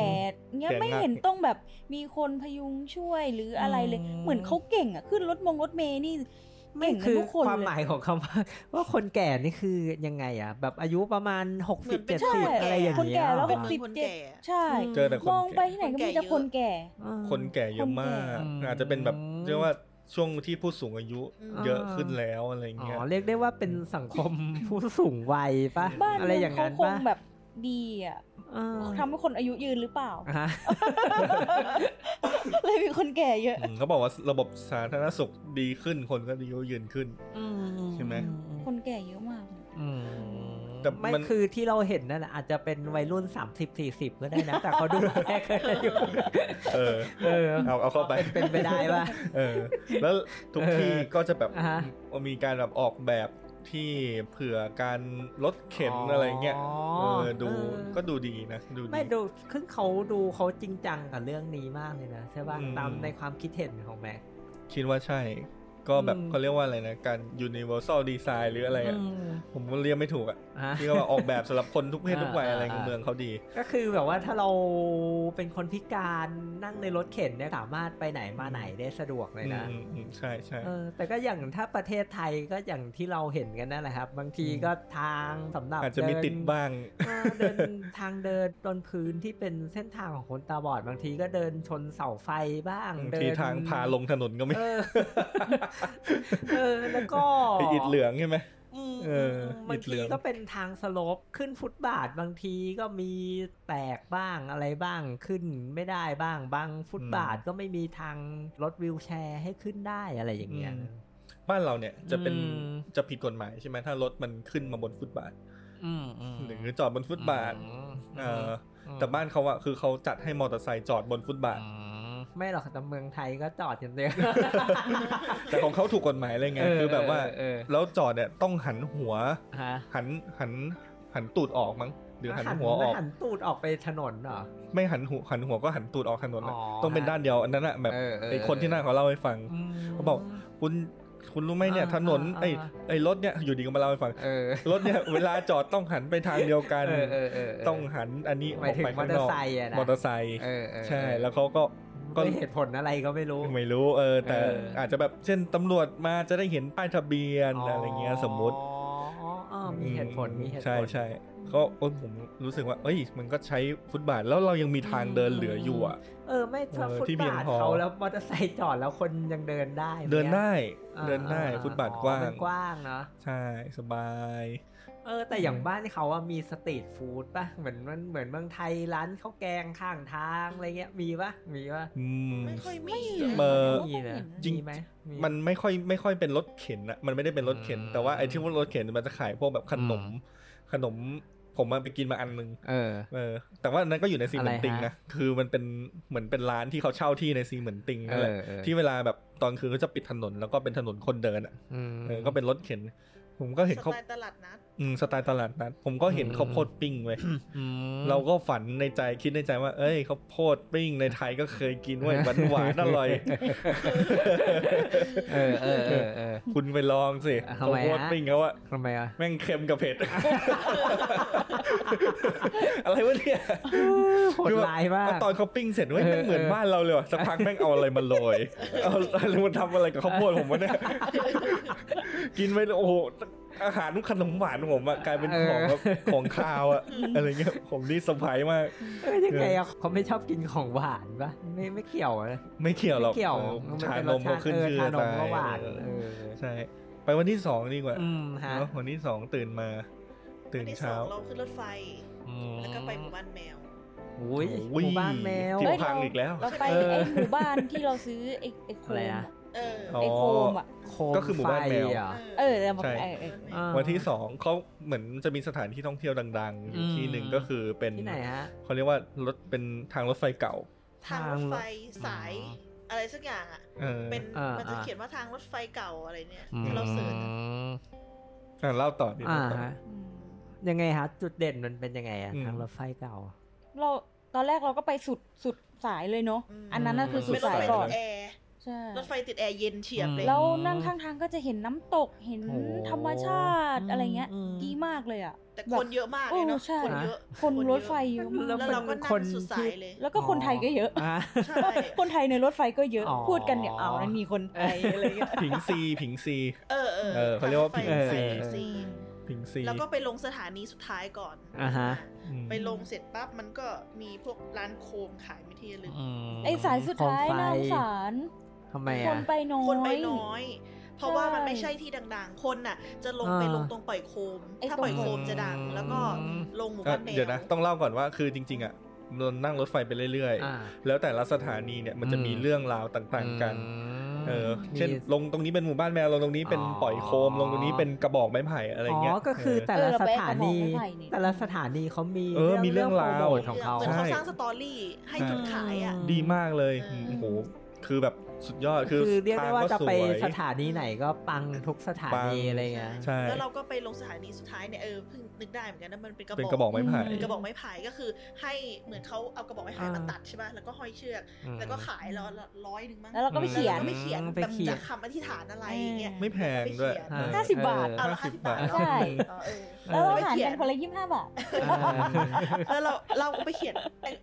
เราเนี่ยไปกัน3 คนนะซื้อกระบอกเดียวใช่แล้วก็ผัดกันเขียนพอหนูเขียนเสร็จจิ๊บเขียนไอ้พวกนี้เปล่าเทพเจ้าลงโทษเลยเราเขียนว่าอะไรวะขอให้ร้านเก็ตบอร์ดเกมเจริญรุ่งเรืองโควิดก็มาคนขายเขาก็นั่งเกาหัวด้วยอีหยังวะคนขายแฮปปี้แต่ชอบแบบวิธีการเขาแสดงว่าเขาการท่องเที่ยวของไต้หวันเนี่ยเขาก็โปรโมทเก่งมากเลยนะเขาสามารถหาสตอรี่หาจุดสนใจให้แต่ละสถานีรถไฟซึ่งสถานีรถไฟเขาเยอะไหมของไต้หวันนะสถานีเนาะถ้าทางประเทศมันก็มีหลายสถานีแต่ว่ามันจะมีโซนที่เป็นเส้นนี้คือเส้นสายของการท่องเที่ยวแบบลงสถานีนี้เป็นน้ำตกอะไรอย่างนี้ด้วยก็มีแต่หนูว่าจะไปแค่3 สถานีคือ1กระบอกไม้ไผ่พอเสร็จปั๊บหนูก็นั่งย้อนอันที่2อ่ะรู้สึกจะเป็นโคมปล่อยโคมแต่เนี่ยไปดูเฉยๆไม่ได้ไปปล่อยเพราะว่าระหว่างที่ไปอ่ะไม่ใช่ซื้อกระบอกไม้ไผ่ซื้อกระบอกไม้ไผ่หมดไม่มีตังค์ปล่อยโคมอันนี้เห็นเราเห็นที่หลังนี่หว่าเห็นตรงที่มันที่โคมมันไปตกที่ไหนอ่ะเราเห็นก่อนไม่ใช่เหรอก่อนเหรอเราเห็นก่อนเราเลยไม่ปล่อยใช่ก็คือตอนคือแบบเราได้นั่งรถไปอ่ะเราไปเห็นโคมอ่ะที่เขาปล่อยมันตกที่เขาเยอะมากแล้วมันก็ทำลายธรรมชาติเราเลยตัดสินใจไม่ปล่อยกันก็แค่ไปดูเขาปล่อยกันเฉยเขาปล่อยกันน่าสนุกสนานมันก็สนุกสนานแต่แบบเราเห็นผลลัพธ์แล้วอ่ะเห็นผลลัพธ์มาแล้วโคมลอยใช่เหมือนที่ไทยปล่อยอ่ะใช่ก็ไปเขียนคำอธิษฐานกันอะไรเงี้ยแล้วก็จุดไฟแล้วก็ไหม้บ้านนะคะไม่ใช่เอาบ้างได้แต่อันนี้ก็เป็นข้อเสียเนาะก็เห็นกันก็พูดตรงๆอ่ะเห็นแบบขาวๆเป็นจุดๆเต็มภูเขาเลยไม่แล้วทำไมเขาเป็นคนท้องถิ่นเขามีการประท้วงเรื่องนี้กันบ้างวะหนูว่าขัดผลประโยชน์ถ้าเขาทำก็ขัดผลประโยชน์แต่นะแต่ถ้าเกิดเขาไม่ยอมให้ทำในสิ่งเนี้ยการท่องเที่ยวมันก็จะซบเซาลงไปป่ะจริงๆก็อาจจะแบบมีการเก็บทุกเดือนอะไรอย่างเงี้ยเนาะอาจจะมีการเก็บอยู่ก็ได้แต่ว่ามันเก็บไม่หมดหรอกมันเยอะมากที่มันยอดเขาเลยงั้นมันจะไปเก็บแต่ถ้าพูดถึงว่ามันจะเก็บทุกเดือนแต่มันก็เผาต้นไม้เป็นส่วนหนึ่งป่ะนะนั่นดิมันไม่รู้เลยยังคิดในใจอยู่ว่าไฟไม่ไหม้แล้วเขาไม่กลัวไฟไหม้ป่าอะไรกันอย่างนี้หรอหรือไม่เขาอาจจะมีบ้านเขาฝนตกบ่อยเขาเลยคิดว่าไม่ไหม้หรอกเขาจะมีทีมดับเพลิงรอสแตนด์บายไว้อยู่แล้วไงถือกระป๋องน้ำคนละอันอะไรเงี้ยเพื่อให้นักท่องเที่ยวได้ใช่เพื่อให้นักท่องเที่ยวได้แล้วก็จุดปล่อยจะสไตล์เป็นแบบล่มหุบก็คือรถไฟมาปั๊บก็ยังปล่อยไม่ได้คนต้องหลบแต่พอรถไฟไปปั๊บก็ไปยืนกลางรถไฟยืนบนรางรถไฟกลางรางรถไฟเหมือนเดิมแล้วคนก็จะไปถ่ายรูปก็จะไปถ่ายรูปก็จะปล่อยกันอะไรอย่างนี้แล้วเราก็ไปหมู่บ้านแมวหมู่บ้านแมวเป็นที่สุดท้ายที่เราไปวันนั้นใช่ไหมครับในวันที่2ก็มืดแล้วก็ยังไม่มืดหรอกมันเริ่มหัวค่ำแล้วบ้านเขามืดเร็วนะ5 โมงเหมือนเกือบทุ่มแล้วอ่ะเอาหรอใช่มืดเร็วมากเลยอ่ะใช่ใครที่ไปหมู่บ้านแมวเนี่ยจะรู้ว่าโอเคผมจะเล่าว่าผมนั่งรถเป็นขากลับเข้าเมืองเพื่อที่จะมาลงหมู่บ้านแมวตอนแรกเราออกเมืองใช่ไหมไปสถานีสุดท้ายแล้วไล่กลับมาที่หมู่บ้านแมวปุ๊บเราลงปุ๊บเราเลี้ยวขวาพี่เลี้ยวขวามีเซเว่นมีอะไรก็ไปดูมีแมวอยู่ 5-6 ตัวไหนว่าแมวเยอะไหนเขาบอกว่าแมวเยอะเห็นเขาบอกเป็นหมู่บ้านเลยแล้วเราก็ไปเลยแบบเดินเลยแถวเลี้ยวขวาเนี่ยเดินเลยไปเรื่อยๆไปถ่ายรูป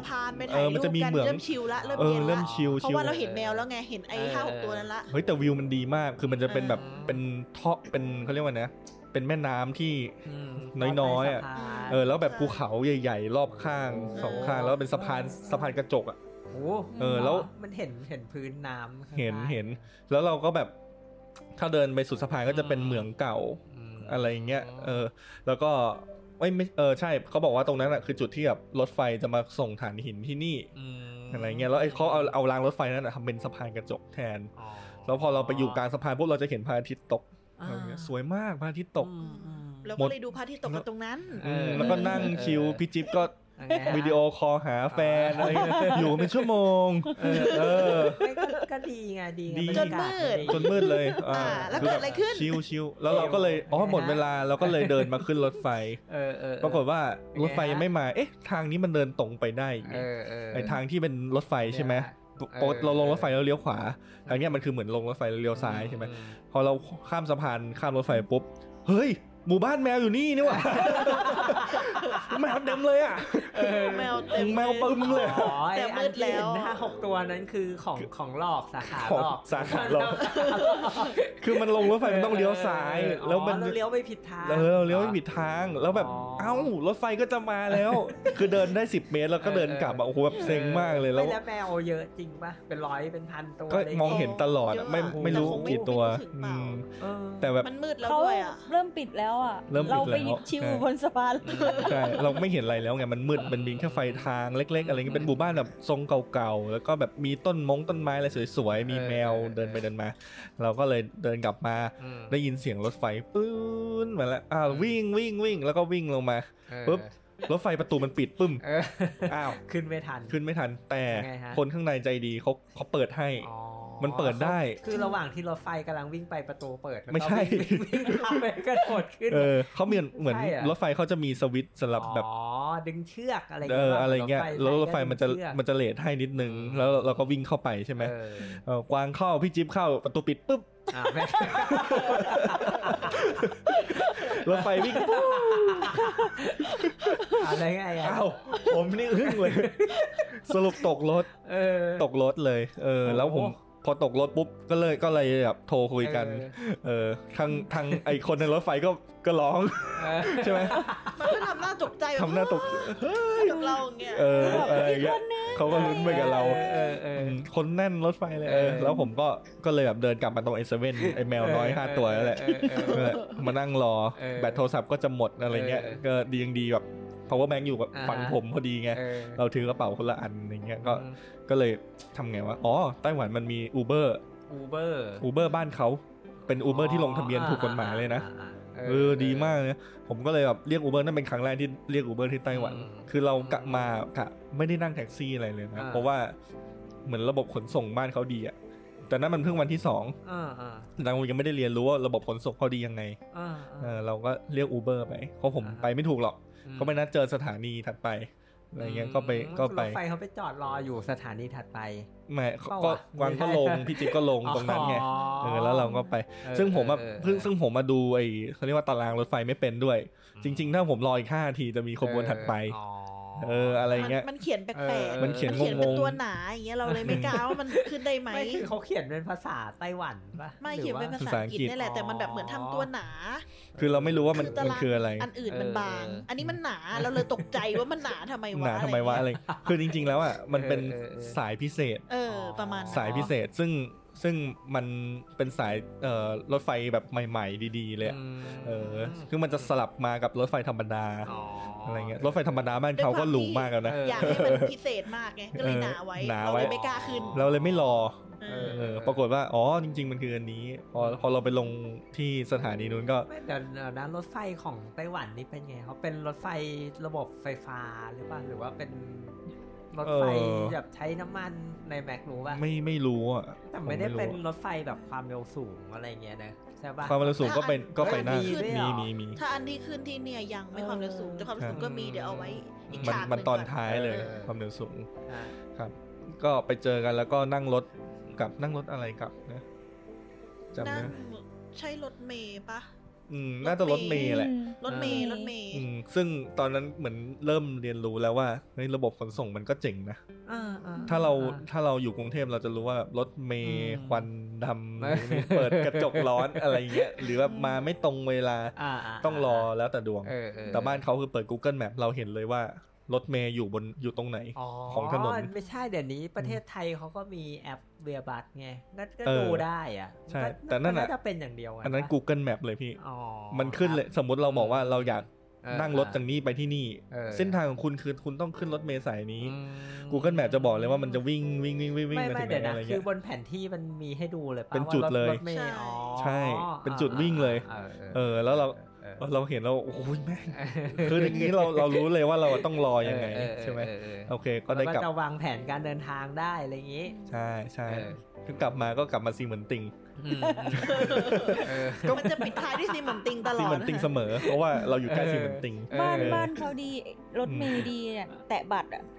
ง่ายบัตรเดียวใช้ได้ทุกอย่างบัตรเดียวซื้อของก็ได้ขึ้นรถก็ได้นะจ่ายเซเว่นก็ได้อะไรก็ได้กินอะไรก็สะดวกไปหมดเลยใช่บัตรเดียววันนั้นเราไปกินชาบูยังเราไปกินชาบูกันจำไม่ได้มีขึ้นเขาวันนึงขึ้นเขาวันถัดไปเนี่ยแล้วก็มากินชาบูใช่ไปกินชาบู2 ครั้งน่าจะเป็นชาบูวันแรกชาบูแรกชาบูบนใช่ไหมชาบูบนเรามีชาบูเราไปไต้หวันเรากินชาบู2 รอบมีชาบูบนกับชาบูล่างค่ะชาบูบนกับชาบูล่างชาบูบนเนี่ยคือชาบูที่อยู่ในตึกชั้นบนซึ่งเป็นชาบูที่แบบคนไทยต้องมากินเป็นชาบูเขาเรียกว่าชาบูหม่าล่ามีดีเลยฮะร้านนี้ชาบูหม่าล่าพี่แล้วก็ชาบูหม่าล่าใช่น้ำซุปหม่าล่าไม่เดี๋ยวก็นะหม่าล่านี่มันคือของเป็นของไทยป่ะหม่าล่าของจีนมันเป็นของจีนอาหารจีนใช่หม่าล่าอาหารจีนทีเนี้ยไต้หวันก็จีนไงก็เหมือนประมาณนั้นชาบูหม่าล่าก็ชิมกินอร่อยมากนั่นแหละไม่มีอะไรก็งงกับน้ำจิ้มมันนิดหน่อยน้ำจิ้มมันเยอะมากคืออย่างไงโอ้ตรงหน้านั่นจะเป็น10 ถ้วยนะโอ้น้ำจิ้มเนี่ยนะแบบว่าแต่ละอันมันก็รสชาติไม่เหมือนกันเนี่ยเขามันเหมือนเป็นวัตถุดิบกับน้ำจิ้มผสมแล้วแต่ว่าเราจะ mix and match ยังไงก็ได้เราก็ไปเรียกพนักงานมาสอนผมรู้แล้วฮะว่าทำไมห้องในโรงแรมถึงให้ทิชชู่ถึง30 ม้วนศาสตร์ด้วยนะไม่ใช่ไงฮะแล้วก็มีอาซาฮีฟรีไม่ใช่ฟรีอาซาฮีบุฟเฟ่อาซาฮีก็คือน้ำเหลืองๆนั่นแหละก็คือเครื่องดื่มแอลกอฮอล์ของญี่ปุ่นป่ะใช่ป่ะน่าจะญี่ปุ่นไม่แน่ใจเหมือนกันเข้าใจว่าใช่แล้วก็กินอร่อยมากไอติมอร่อยพี่จิ๊บพี่จิ๊บจะชอบอะไรเป็นพิเศษนะหอยอะไรอ่ะหอยเป็นเหมือนหอยตลับอ่ะพี่หอยตลับหอยเชลล์อะไรเงี้ยหวานไม่รู้จะหวานอะไรหรอใช่ไม่ได้กินเลยหวานอะไรขนาดนี้มันอร่อยมากเลยใช่ไม่คือมันหวานแบบเอาไปหอยไปต้มไปนึ่งแล้วมันก็หวานธรรมชาติอย่างนั้นเหรอเขาใส่เครื่องปรุงอะไรปะเราลวกมันมาหอยสดๆอ่ะเราก็ลงไปในหม้อแล้วเราก็กินปกติอ่ะแต่มันอร่อยพอมากินบ้านเราเมืองไทยมันไม่ใช่อ่ะมันไม่ใช่อย่างนั้นเลยเขาจะเลี้ยงหอยในน้ำตาลว่าไม่หวานถึงขนาดนั้นนะไม่รู้หอยอะไรน่าจะเป็นหอยตลับและไอติมก็อร่อยไอติมยี่ห้ออะไรนะยี่ห้อที่มันขายแพงๆอ่ะฮังเกนดัสนั่นแหละแต่นี่คือกินบุฟเฟ่เลยใช่กินทุกอย่างเลยพี่หัวเท่าไหร่จำได้700ประมาณ 700-800 ใช่ถือว่าไม่แพงนะแต่แบบของเขาดีอ่ะใช่อันนั้นประทับใจใช่โต๊ะนั่งโซฟาอย่างนี้โต๊ะดีมากเลยดูหรูยังไงฮะโต๊ะนี่แบบนิ่มเป็นโซฟาใหญ่สบายไม่อยากจะลุกเลยคืออย่าเรียกว่าไงก็ดีกว่าโต๊ะร้านอาหารในไทยนะก็อาจจะมีร้านที่ดีแหละแต่ว่าพูดถึงว่าแบบนุ่มสบายเป็นโซฟาแบบหนังดีๆอะไรเงี้ยอันนี้เรียกว่าเป็นร้านอาหารเกรดไหนอะถ้าเราพูดถึงว่าระดับ5 ดาววะก็ไม่น่าใช่เหมือน MK บ้านเราอะไรเงี้ยครับแต่ว่าที่นั่งสบายเป็นบุฟเฟ่ที่นั่งสบายแต่มันเป็นสไตล์มืดๆนะมืดหน่อยมันจะไม่ใช่สไตล์แบบแฟมิลี่เหมือนพนักงานออฟฟิศมานั่งกินกันตอนเย็นเหมือนอาจจะแบบแฮงเอาท์นิดๆตอนเย็นเพราะมันมีเบียร์ฟรีอย่างนี้ไงไม่ฟรีมีเบียร์บุฟเฟ่ไม่อั้นอะไรอย่างงี้ใช่นี่แบบขนมของหวานอะไรโอ้อร่อยร้านนี้ทุกคนชอบเลยนะฮะขนมเยอะคนไทยต้องมานะคนไทยต้องมาคนไทยเหมือนคนไทยจะรู้จักร้านนี้ แล้วก็มาดังเรียกว่าได้เป็นร้านชาบูที่ดังในกลุ่มคนไทยนี่แบบ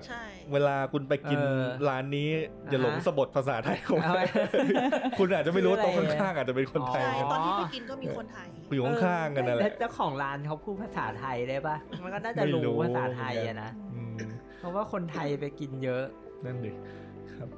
แต่ว่าวันนั้นก็จบด้วยการกินเสร็จแล้วกลับไปซีเหมือนติงอะเราน่าจะเดินกลับกันแล้วเราก็แวะเซเว่นซื้อแอลกอฮอล์เพื่อไปพรมทำแผลแอลกอฮอล์ทำแผลใช่พูดเล่นให้พี่จิ๊บได้เรียนรู้อะไรใหม่ๆเซเว่นเขาก็ดียังไงอะใหญ่ของขายแปลกๆข้าวในเซเว่นก็อร่อย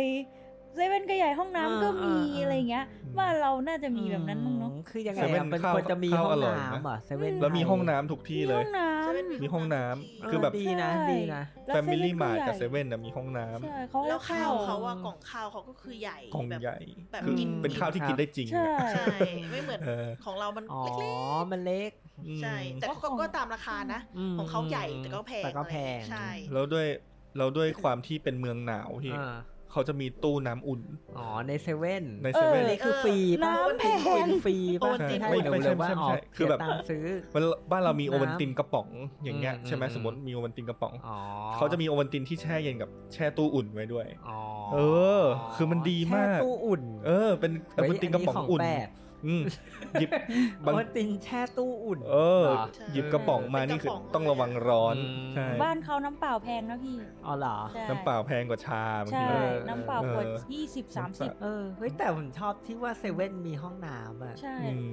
เซเว่นมีห้องน้ำทุกที่มีห้องน้ำทุกที่คือที่เนี่ยเขาจะมีห้องน้ำทุกที่ไม่ว่าจะเป็นรถไฟฟ้าอะไรก็ตามของเรารถไฟฟ้าอย่างมันก่อนแฟนพี่จิ๊บอ่ะกำลังจะถึงรถไฟฟ้าอยู่แล้วต้องเดินกลับมาร้านใหม่เพราะว่าไม่มีห้องน้ำเดินมาเข้าห้องน้ำใหม่ห่วงห้องน้ำที่เนี่ยไม่มีห้องน้ำการท่องเที่ยวมันเราก็สบายใจเพราะที่ไหนก็มีห้องน้ำมีล็อกเกอร์ให้เก็บของใช่ล็อกเกอร์ก็มีตลอดแบบว่าสำหรับนักท่องเที่ยวไม่อยากซื้อของมาเยอะอะไรเงี้ยก็ไปฝากล็อกเกอร์ไว้ให้กลับมาเอาแล้วก็เซเว่นเขาก็ไม่จ่ายถุงมานานแล้วไอ้พวกร้านอะไรเขาไม่มีถุงพลาสติกให้เราก็ต้องหอบใส่กระเป๋ามาแล้วอย่างถ้าเราซื้อของร้อนอะไรเงี้ยอาหารเวฟมาร้อนถ้านั้นมีเหมือนเซเว่นบ้านเราอ่ะที่มันมีให้แต่ของเขามันจะเป็นคล้ายๆกับสไตล์อีกแบบนึงอ่ะมันจะเป็นคล้ายสไตล์ถุงผ้าที่มันจะทำเป็นเอาไว้ใส่จานได้อ่ะแล้วก็ขยุ่มบ้านเขาก็มีที่ให้นั่งกินได้มีหมายถึงว่าสไตล์เป็นคาเฟ่แบบว่านั่งยาวนั่งกินได้ตัวยาวครบมากไม่คือเซเว่นในไทยบางสาขาก็มีอย่างนั้นไหมแต่อันนั้นเขามีทุกสาขาอีกอ่ะมันเหมือนกินแล้วเราก็ต้องเข้าห้องน้ำอย่างเงี้ยอันนั้นคือครบอ่ะจังเลยอ่ะชอบคือมีทั้งที่นั่งกินอาหารพอกินเสร็จก็เข้าห้องน้ำได้แต่ว่ามันก็ไม่ได้ห้องน้ำสะอาดเท่าไหร่แค่นั้นเองคือมันก็พอปลดทุกได้อะไรเงี้ยคือบางทีเขาก็ผมไม่วางมาทำบ่อยๆไม่แต่พูดถึงว่าที่ไต้หวันเนี่ยห้องน้ำเขาสะอาดไหมถ้าเป็นในห้างถ้าเป็นในห้างก็สะอาดโอเคนะสถานีรถไฟฟ้าเขาก็โอเคสถานีรถไฟก็โอเคก็ตามสถานที่แต่ถ้าเป็นเซเว่นคนอาจจะเข้าเยอะเขาก็มันอาจจะทำไม่ไหวมันมีห้องน้ำที่เราไปเที่ยวรถไฟตอนแรกอ่ะที่มีไอ้ที่ชักอ่ะเราไม่รู้ว่าเนี่ยคือที่กดใช่มันเป็นแบบมันเก่าแล้วโบราณอันนั้นเป็นสไตล์ตามแบบว่าแนวรถไฟเฉยๆรถไฟธรรมดาเลยไม่ใช่รถไฟฟ้ามันก็จะสไตล์แบบนั่งเขาเรียกว่าอะไรนั่งยองอย่างนั้นนะแต่ว่าจะไม่มีของเรามันจะเป็นขันตักน้ำให้เราแต่ที่นู่นนะไม่มีที่นู่นหาไม่เจอมันจะเป็นให้ดึงมันเป็นเชือกแล้วต้องดึงให้ดึงหนูก็ไม่ได้ดึงครั้งแรกเพราะว่าหนูไม่รู้ว่าดึงยังไงที่นู่นจะห่วงที่ฉีดตูดใช่ไหมที่นู่นห่วงที่ฉีดทำไมอ่ะนั่นดิบ้านเขาไม่ใช้ที่ฉีดตูดกันเขาอาจจะไม่ค่อยได้ใช้กันคือวัฒนธรรมเขาไม่มีป่ะเอาจริงฝรั่งก็ไม่รู้จักที่ฉีดตูดป่ะมีแต่ประเทศไทยเนี่ยบางที่ใช้ที่ฉีดตูด แล้วก็กระดาษทิชชู่เขาอะจะต้องมองหาข้างบนนะของเรานี่จะมองหาบนโต๊ะใช่ไหมระดับเวลาที่แบบเรากินข้าวเนี่ยเวลาไปร้านอาหารเนี่ยมันจะอยู่บนโต๊ะแต่เขาต้องมองข้างบนมองริมกำแพงมองข้างกำแพงแม้กระทั่งในรถแท็กซี่ก็อยู่ข้างบนใช่แม้กระทั่งแท็กซี่ยังติดไว้ข้างบนหรือข้างกำแพงให้มาดึงเอาเป็นเหมือนเขาไม่ได้วางทุกโต๊ะแต่วางแต่ติดไว้ที่เสาไว้เป็นส่วนกลางใช่เราจะรู้แล้วเข้าร้านอาหารแล้วรู้แล้วอยู่ตรงนี้จริงๆเราไปทรัพยากรอย่างเราไปไอ้นี่ด้วยนะกระเช้าอ่ะวันไหนนะวันแรกๆเลยอ่ะกระเช้าอ่ะก็วันที่2ป่ะวันที่2วันที่2ทั้งนั้นเราไปกระเช้าก่อนแล้วค่อยมารถไฟป่ะรถไฟเรามาดึกแล้วอะรถไฟเย็นจำไม่ได้แล้วทั้งนั้นน่าจะใช่อ่ะวันที่เราไปอ่ะไม่เป็นไรเราน่าจะไปบ้านแมวเสร็จแล้วเราก็ไปกระเช้าตอนมีได้ไปกระเช้าเมาคงกระเช้าเมาคงใช่ก็คือคงเมาแหละคงเมาเป็นกระเช้าที่ก็กระเช้าไฟฟ้าจะมีให้เลือก2แบบก็คือเป็นแบบที่เป็นตู้กระจกคริสตัลก็คือใสมองเห็นทะลุกับกระจกกับพวกที่ไม่เป็นกระจกถ้าเป็นคริสตัลก็จะเสียวเท้ากระจกมันจะเห็นทะลุเท้าไปทะลุเท้าลงไปก็จะเห็นวิวข้างล่างก็วันนั้นก็นั่งไปกับคู่แฟนกันอีกคู่หนึ่งซึ่งคิดว่าผู้หญิงก็น่าจะเป็นคนไทยนักท่องเที่ยวซึ่งเราพูดภาษาไทยแบบโทรหาแม่โอ้ยไม่โคตรดีเลยเรียน2คนนั้นเขาก็นั่งยิ้มนั่งอะไรกันแล้วก็แบบผู้หญิงก็แบบจะถ่ายรูปถ่ายไม่ถนัดก็เลยแบบมาขอให้ผมถ่ายรูปให้พูดเป็นภาษาอังกฤษอะไรเงี้ยซึ่งผมน่าจะคนไทยไม่ใช่หรอเหมือนมากคือเหมือนคนไทยมากแอปอะไรเงี้ยไม่ใช่คนไทยมากับฝรั่งเป็นนักท่องเที่ยวอ่ะอะไรเงี้ยก็ถ่ายรูปกันสนุกสนานนี่ฮะคือระหว่างที่นั่งกระเช้าก็ไม่ได้มีอะไรประทับใจมากนอกจากวิวใช่ไหมแต่หลังจากลงกระเช้าไปแล้วเนี่ยมีสิ่งหนึ่งที่แบบประทับใจที่สุดในคลิปนี้เลยกินกันไม่หยุดประทับใจมากๆใช่คือเราแบบมาถึงปุ๊บเราก็ไม่รู้หรอกว่าตรงเนี้ยท่องเที่ยวมันคนละวันจำได้แล้วมันคนละวันคือมันเป็นตอนกลางคืนด้วยใช่เป็นกลางคืนใช่คือเรานั่งกระเช้ามาก็มืดเหมือนเดิม5 โมงเย็นใช่ไหมน่าจะเป็นวันหนึ่งอ่ะแล้วก็หิวไงแถวนั้นก็มีแบบเนี่ยมีพวกหาบเล่ขายข้างๆอะไรเงี้ยบนเขาใช่เป็นแบบเหมือนของไทยป่ะเหมือนของไทยเขาจะเป็นแบบรถเข็นคล้ายๆรถเข็นนะมันก็เหมือนสร้างเป็นเขาเรียกว่าอะไรซุ้มเป็นซุ้มเหมือนตลาดนัดซุ้มนั่นแหละเป็นตลาดร้านยาดองไทยอะนะไม่เชิงซุ้มอย่างนั้นไม่มีซุ้มอันที่มีซุ้มก็มีอันที่ไม่มีก็มีแบบเป็นรถเข็นวางเฉยๆอะไรข้างทางเรียงกันไปอย่างเงี้ยเหมือนรับนักท่องเที่ยวที่เขาจะมาลงที่กระเช้าเนี่ยตอนนั้นอยู่บนเขานะซื้อมากินคำแรกคือแบบต้องกลับไปซื้ออีกมันคือไส้กรอกมันคือไส้กรอกอารมณ์เหมือนไส้กรอกอีสานบ้านเราเลยแต่ว่ามันหวานผสมกุนเชียงอะไรเงี้ยอันละ20หรออันละ25อันละ25คือแบบถามว่ารู้สึกแพงไหมรู้สึกแพงนะชิ้นเล็กๆอ่ะเท่านี้ชิ้นแบบเหมือนบิ๊กไบต์อ่ะแล้วก็อร่อยมากเลยอ่ะกินไม่หยุดเลยอ่ะกินแล้วกินอีกอ่ะคือแบบบนเขาเราต้องสร้างธุรกิจใหม่ด้วยการเอามาขายในไทยเนี่ยไส้กรอกไต้หวันเราก็พูดกันอยู่เนาะเราต้องไปเปิดตลาดในไทยแล้วป่ะคือตอนนั้นใช่คือตอนนั้นแบบประทับใจที่สุดคืออันนั้นเราอาจถ้าเราเอาเนี้ยมาขายเราอาจจะปิดสตูดิโอรวม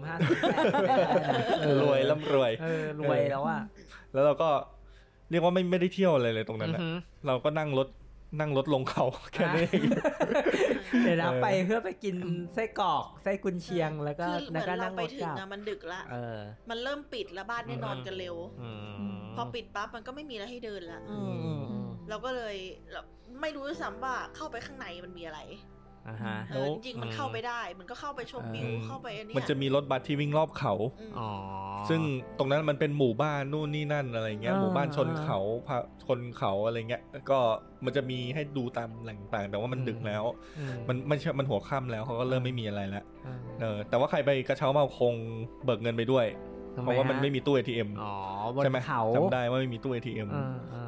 มันจริงๆจะมีแค่บนรถแต่ว่าตามเขามันก็มีจุดให้ลงเนาะทุกจุดเลยใช่อยากจะหยุดลงอันไหนก็แวะแล้วก็ขึ้นต่อไปจุดอันนั้นถ้าเราดูแผนที่นักท่องเที่ยวมันจะเขียนไว้เลยจุดนี้คืออะไรจุดนี้คืออะไรเรามีรถบัสวิ่งตลอดรถเมล์ก็น่าสนุกแล้วก็เลือกที่จะวิ่งลงเขาถ้าเราไปตอนกลางวันอ่ะเราอาจจะได้นั่งรถบัสไปแล้วเห็นอะไรเพิ่มขึ้นเนาะแต่ทีนี้เราแบบไปดึกแล้วอ่ะเพราะว่าวันนั้นตอนเช้าเราไปไหนกันไม่รู้จำไม่ได้จำไม่ได้นะจะไม่ได้เที่ยวในเมืองเนาะก็ลงมาแล้วไงต่อไม่มีอะไรใช่เราตอนแรกแล้วเราก็จะกลับแล้วเราก็ดูไอ้รถเมล์ที่เรามานั่งรอแล้วสุดท้ายเราก็ไปแท็กซี่ที่มันใครก็ไม่รู้นั่งขึ้นมาด้วยอ่ะที่มันมาซ้อนอยู่ข้างหลังเราอ่ะเฮ้ยเดี๋ยวนะจำไม่ได้เลยอ่ะเหรอแล้วเราก็ไปลงสถานีรถไฟฟ้าเดี๋ยวนะรถอันนั้นนึกออกแล้วจำได้ว่าเหมือนในหนังเลยอ่ะที่แบบว่าถ้าเราจะโดนลักพาตัวเราก็จะโดนเงี้ยมันเป็นเหมือนตอนนั้นเหมือนมันยัดเข้ามาหมดเลยใครต่อใครก็ไม่รู้เขาบอกว่าคุณรถมันใกล้หมดแล้วคุณจะรอรถก็ได้หรือคุณจะไปกับผมก็ได้เป็นแท็กซี่เหมาก็คือนั่งกับผู้โดยสารคนอื่นไปด้วยจนเต็มคันเลยคิดตามราคาหัวแล้วเท่านี้ไปเลยเราอัดได้กี่คนตอนนั้นก็แบบก็ใช้วิธีการพูดถามมาแหละไปทางเดียวกันอะไรอย่างนี้ใช่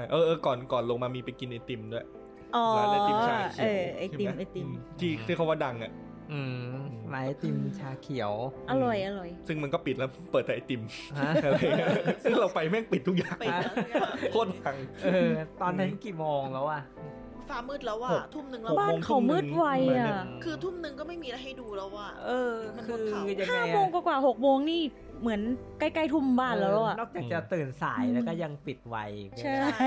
แล้วตอนที่นั่งรถอ่ะที่เป็นรถแท็กซี่เหมาอ่ะก็สนุกดีนะมันมืดทางมันมืดมากแล้วเหมือนลงเขาอ่ะเขาโคตรเคี้ยวมากเลยแล้วมันโคตรเคี้ยวอ่ะเหมือนในหนังสยองขวัญเลยอ่ะที่เราจะโดนไปฆ่าสนุกมากเลยอ่ะแล้วเขาขับเก่งๆนะแม็กเนาะเขาขับเก่งมากขับเก่งมากเลยอ่ะคือถ้าเกิดขับแบบไม่ดูทางอ่ะมันไปได้เลยก็ตกเขาตายเลยแต่อันนี้คือขับแบบวุ้ดคล่องเลยถ้าเคยไปพระธาตุดอยสุเทพรถแดงเหมือนเลยโหแบบชินทางเลี้ยวโค้งซ้ายโค้งขวาไม่มีเบรกอ่ะลงมาถึงพื้นนี่น่าจะ200 กิโลเมตรต่อชั่วโมงเร็วแต่ก็นั่งสักพักเลยนะเรียกว่าเวียนหัวเลยนานอยู่ถ้าเลิกจะไปกระเช้าเมาคงกรุณาซื้อตั๋วกลับด้วยเราไม่ทันเราแค่ดึกเฉยเราแค่อยู่ดึกเฉยๆครับ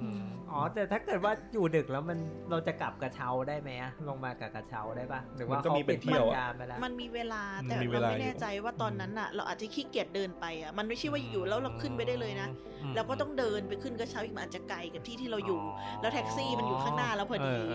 แล้วก็เลยเลือกที่จะขึ้นแท็กซี่ใช่มีอยู่แต่ไม่ไปขี้เกียจวันที่2ต่อจบแล้วใช่ไหมเอาละครับเนื่องจากใน EP 7 นี้พวกเราคุยกันสนุกสนานแล้วก็เล่าเรื่องไต้หวันกันยาวมากนะครับเลยขอแบ่งออกเป็น EP 7.1 ที่เราเพิ่งฟังจบกันไปในตอนนี้นะครับและยังมีเรื่องราวการท่องเที่ยวอีกมากมายที่รอคุณผู้ฟังอยู่ใน EP 7.2 นะครับไม่ว่าจะเป็นการผจญภัยบนอุทยานแห่งชาติเขาหยานหมิงซานนะครับอาคารไทเป101เต้าหู้เหม็นขาหมู Amazing โรงแรมอีโรติกนะครับและอื่นๆอีกมากมายแล้วพบกันใหม่ใน EP 7.2 สวัสดีครับ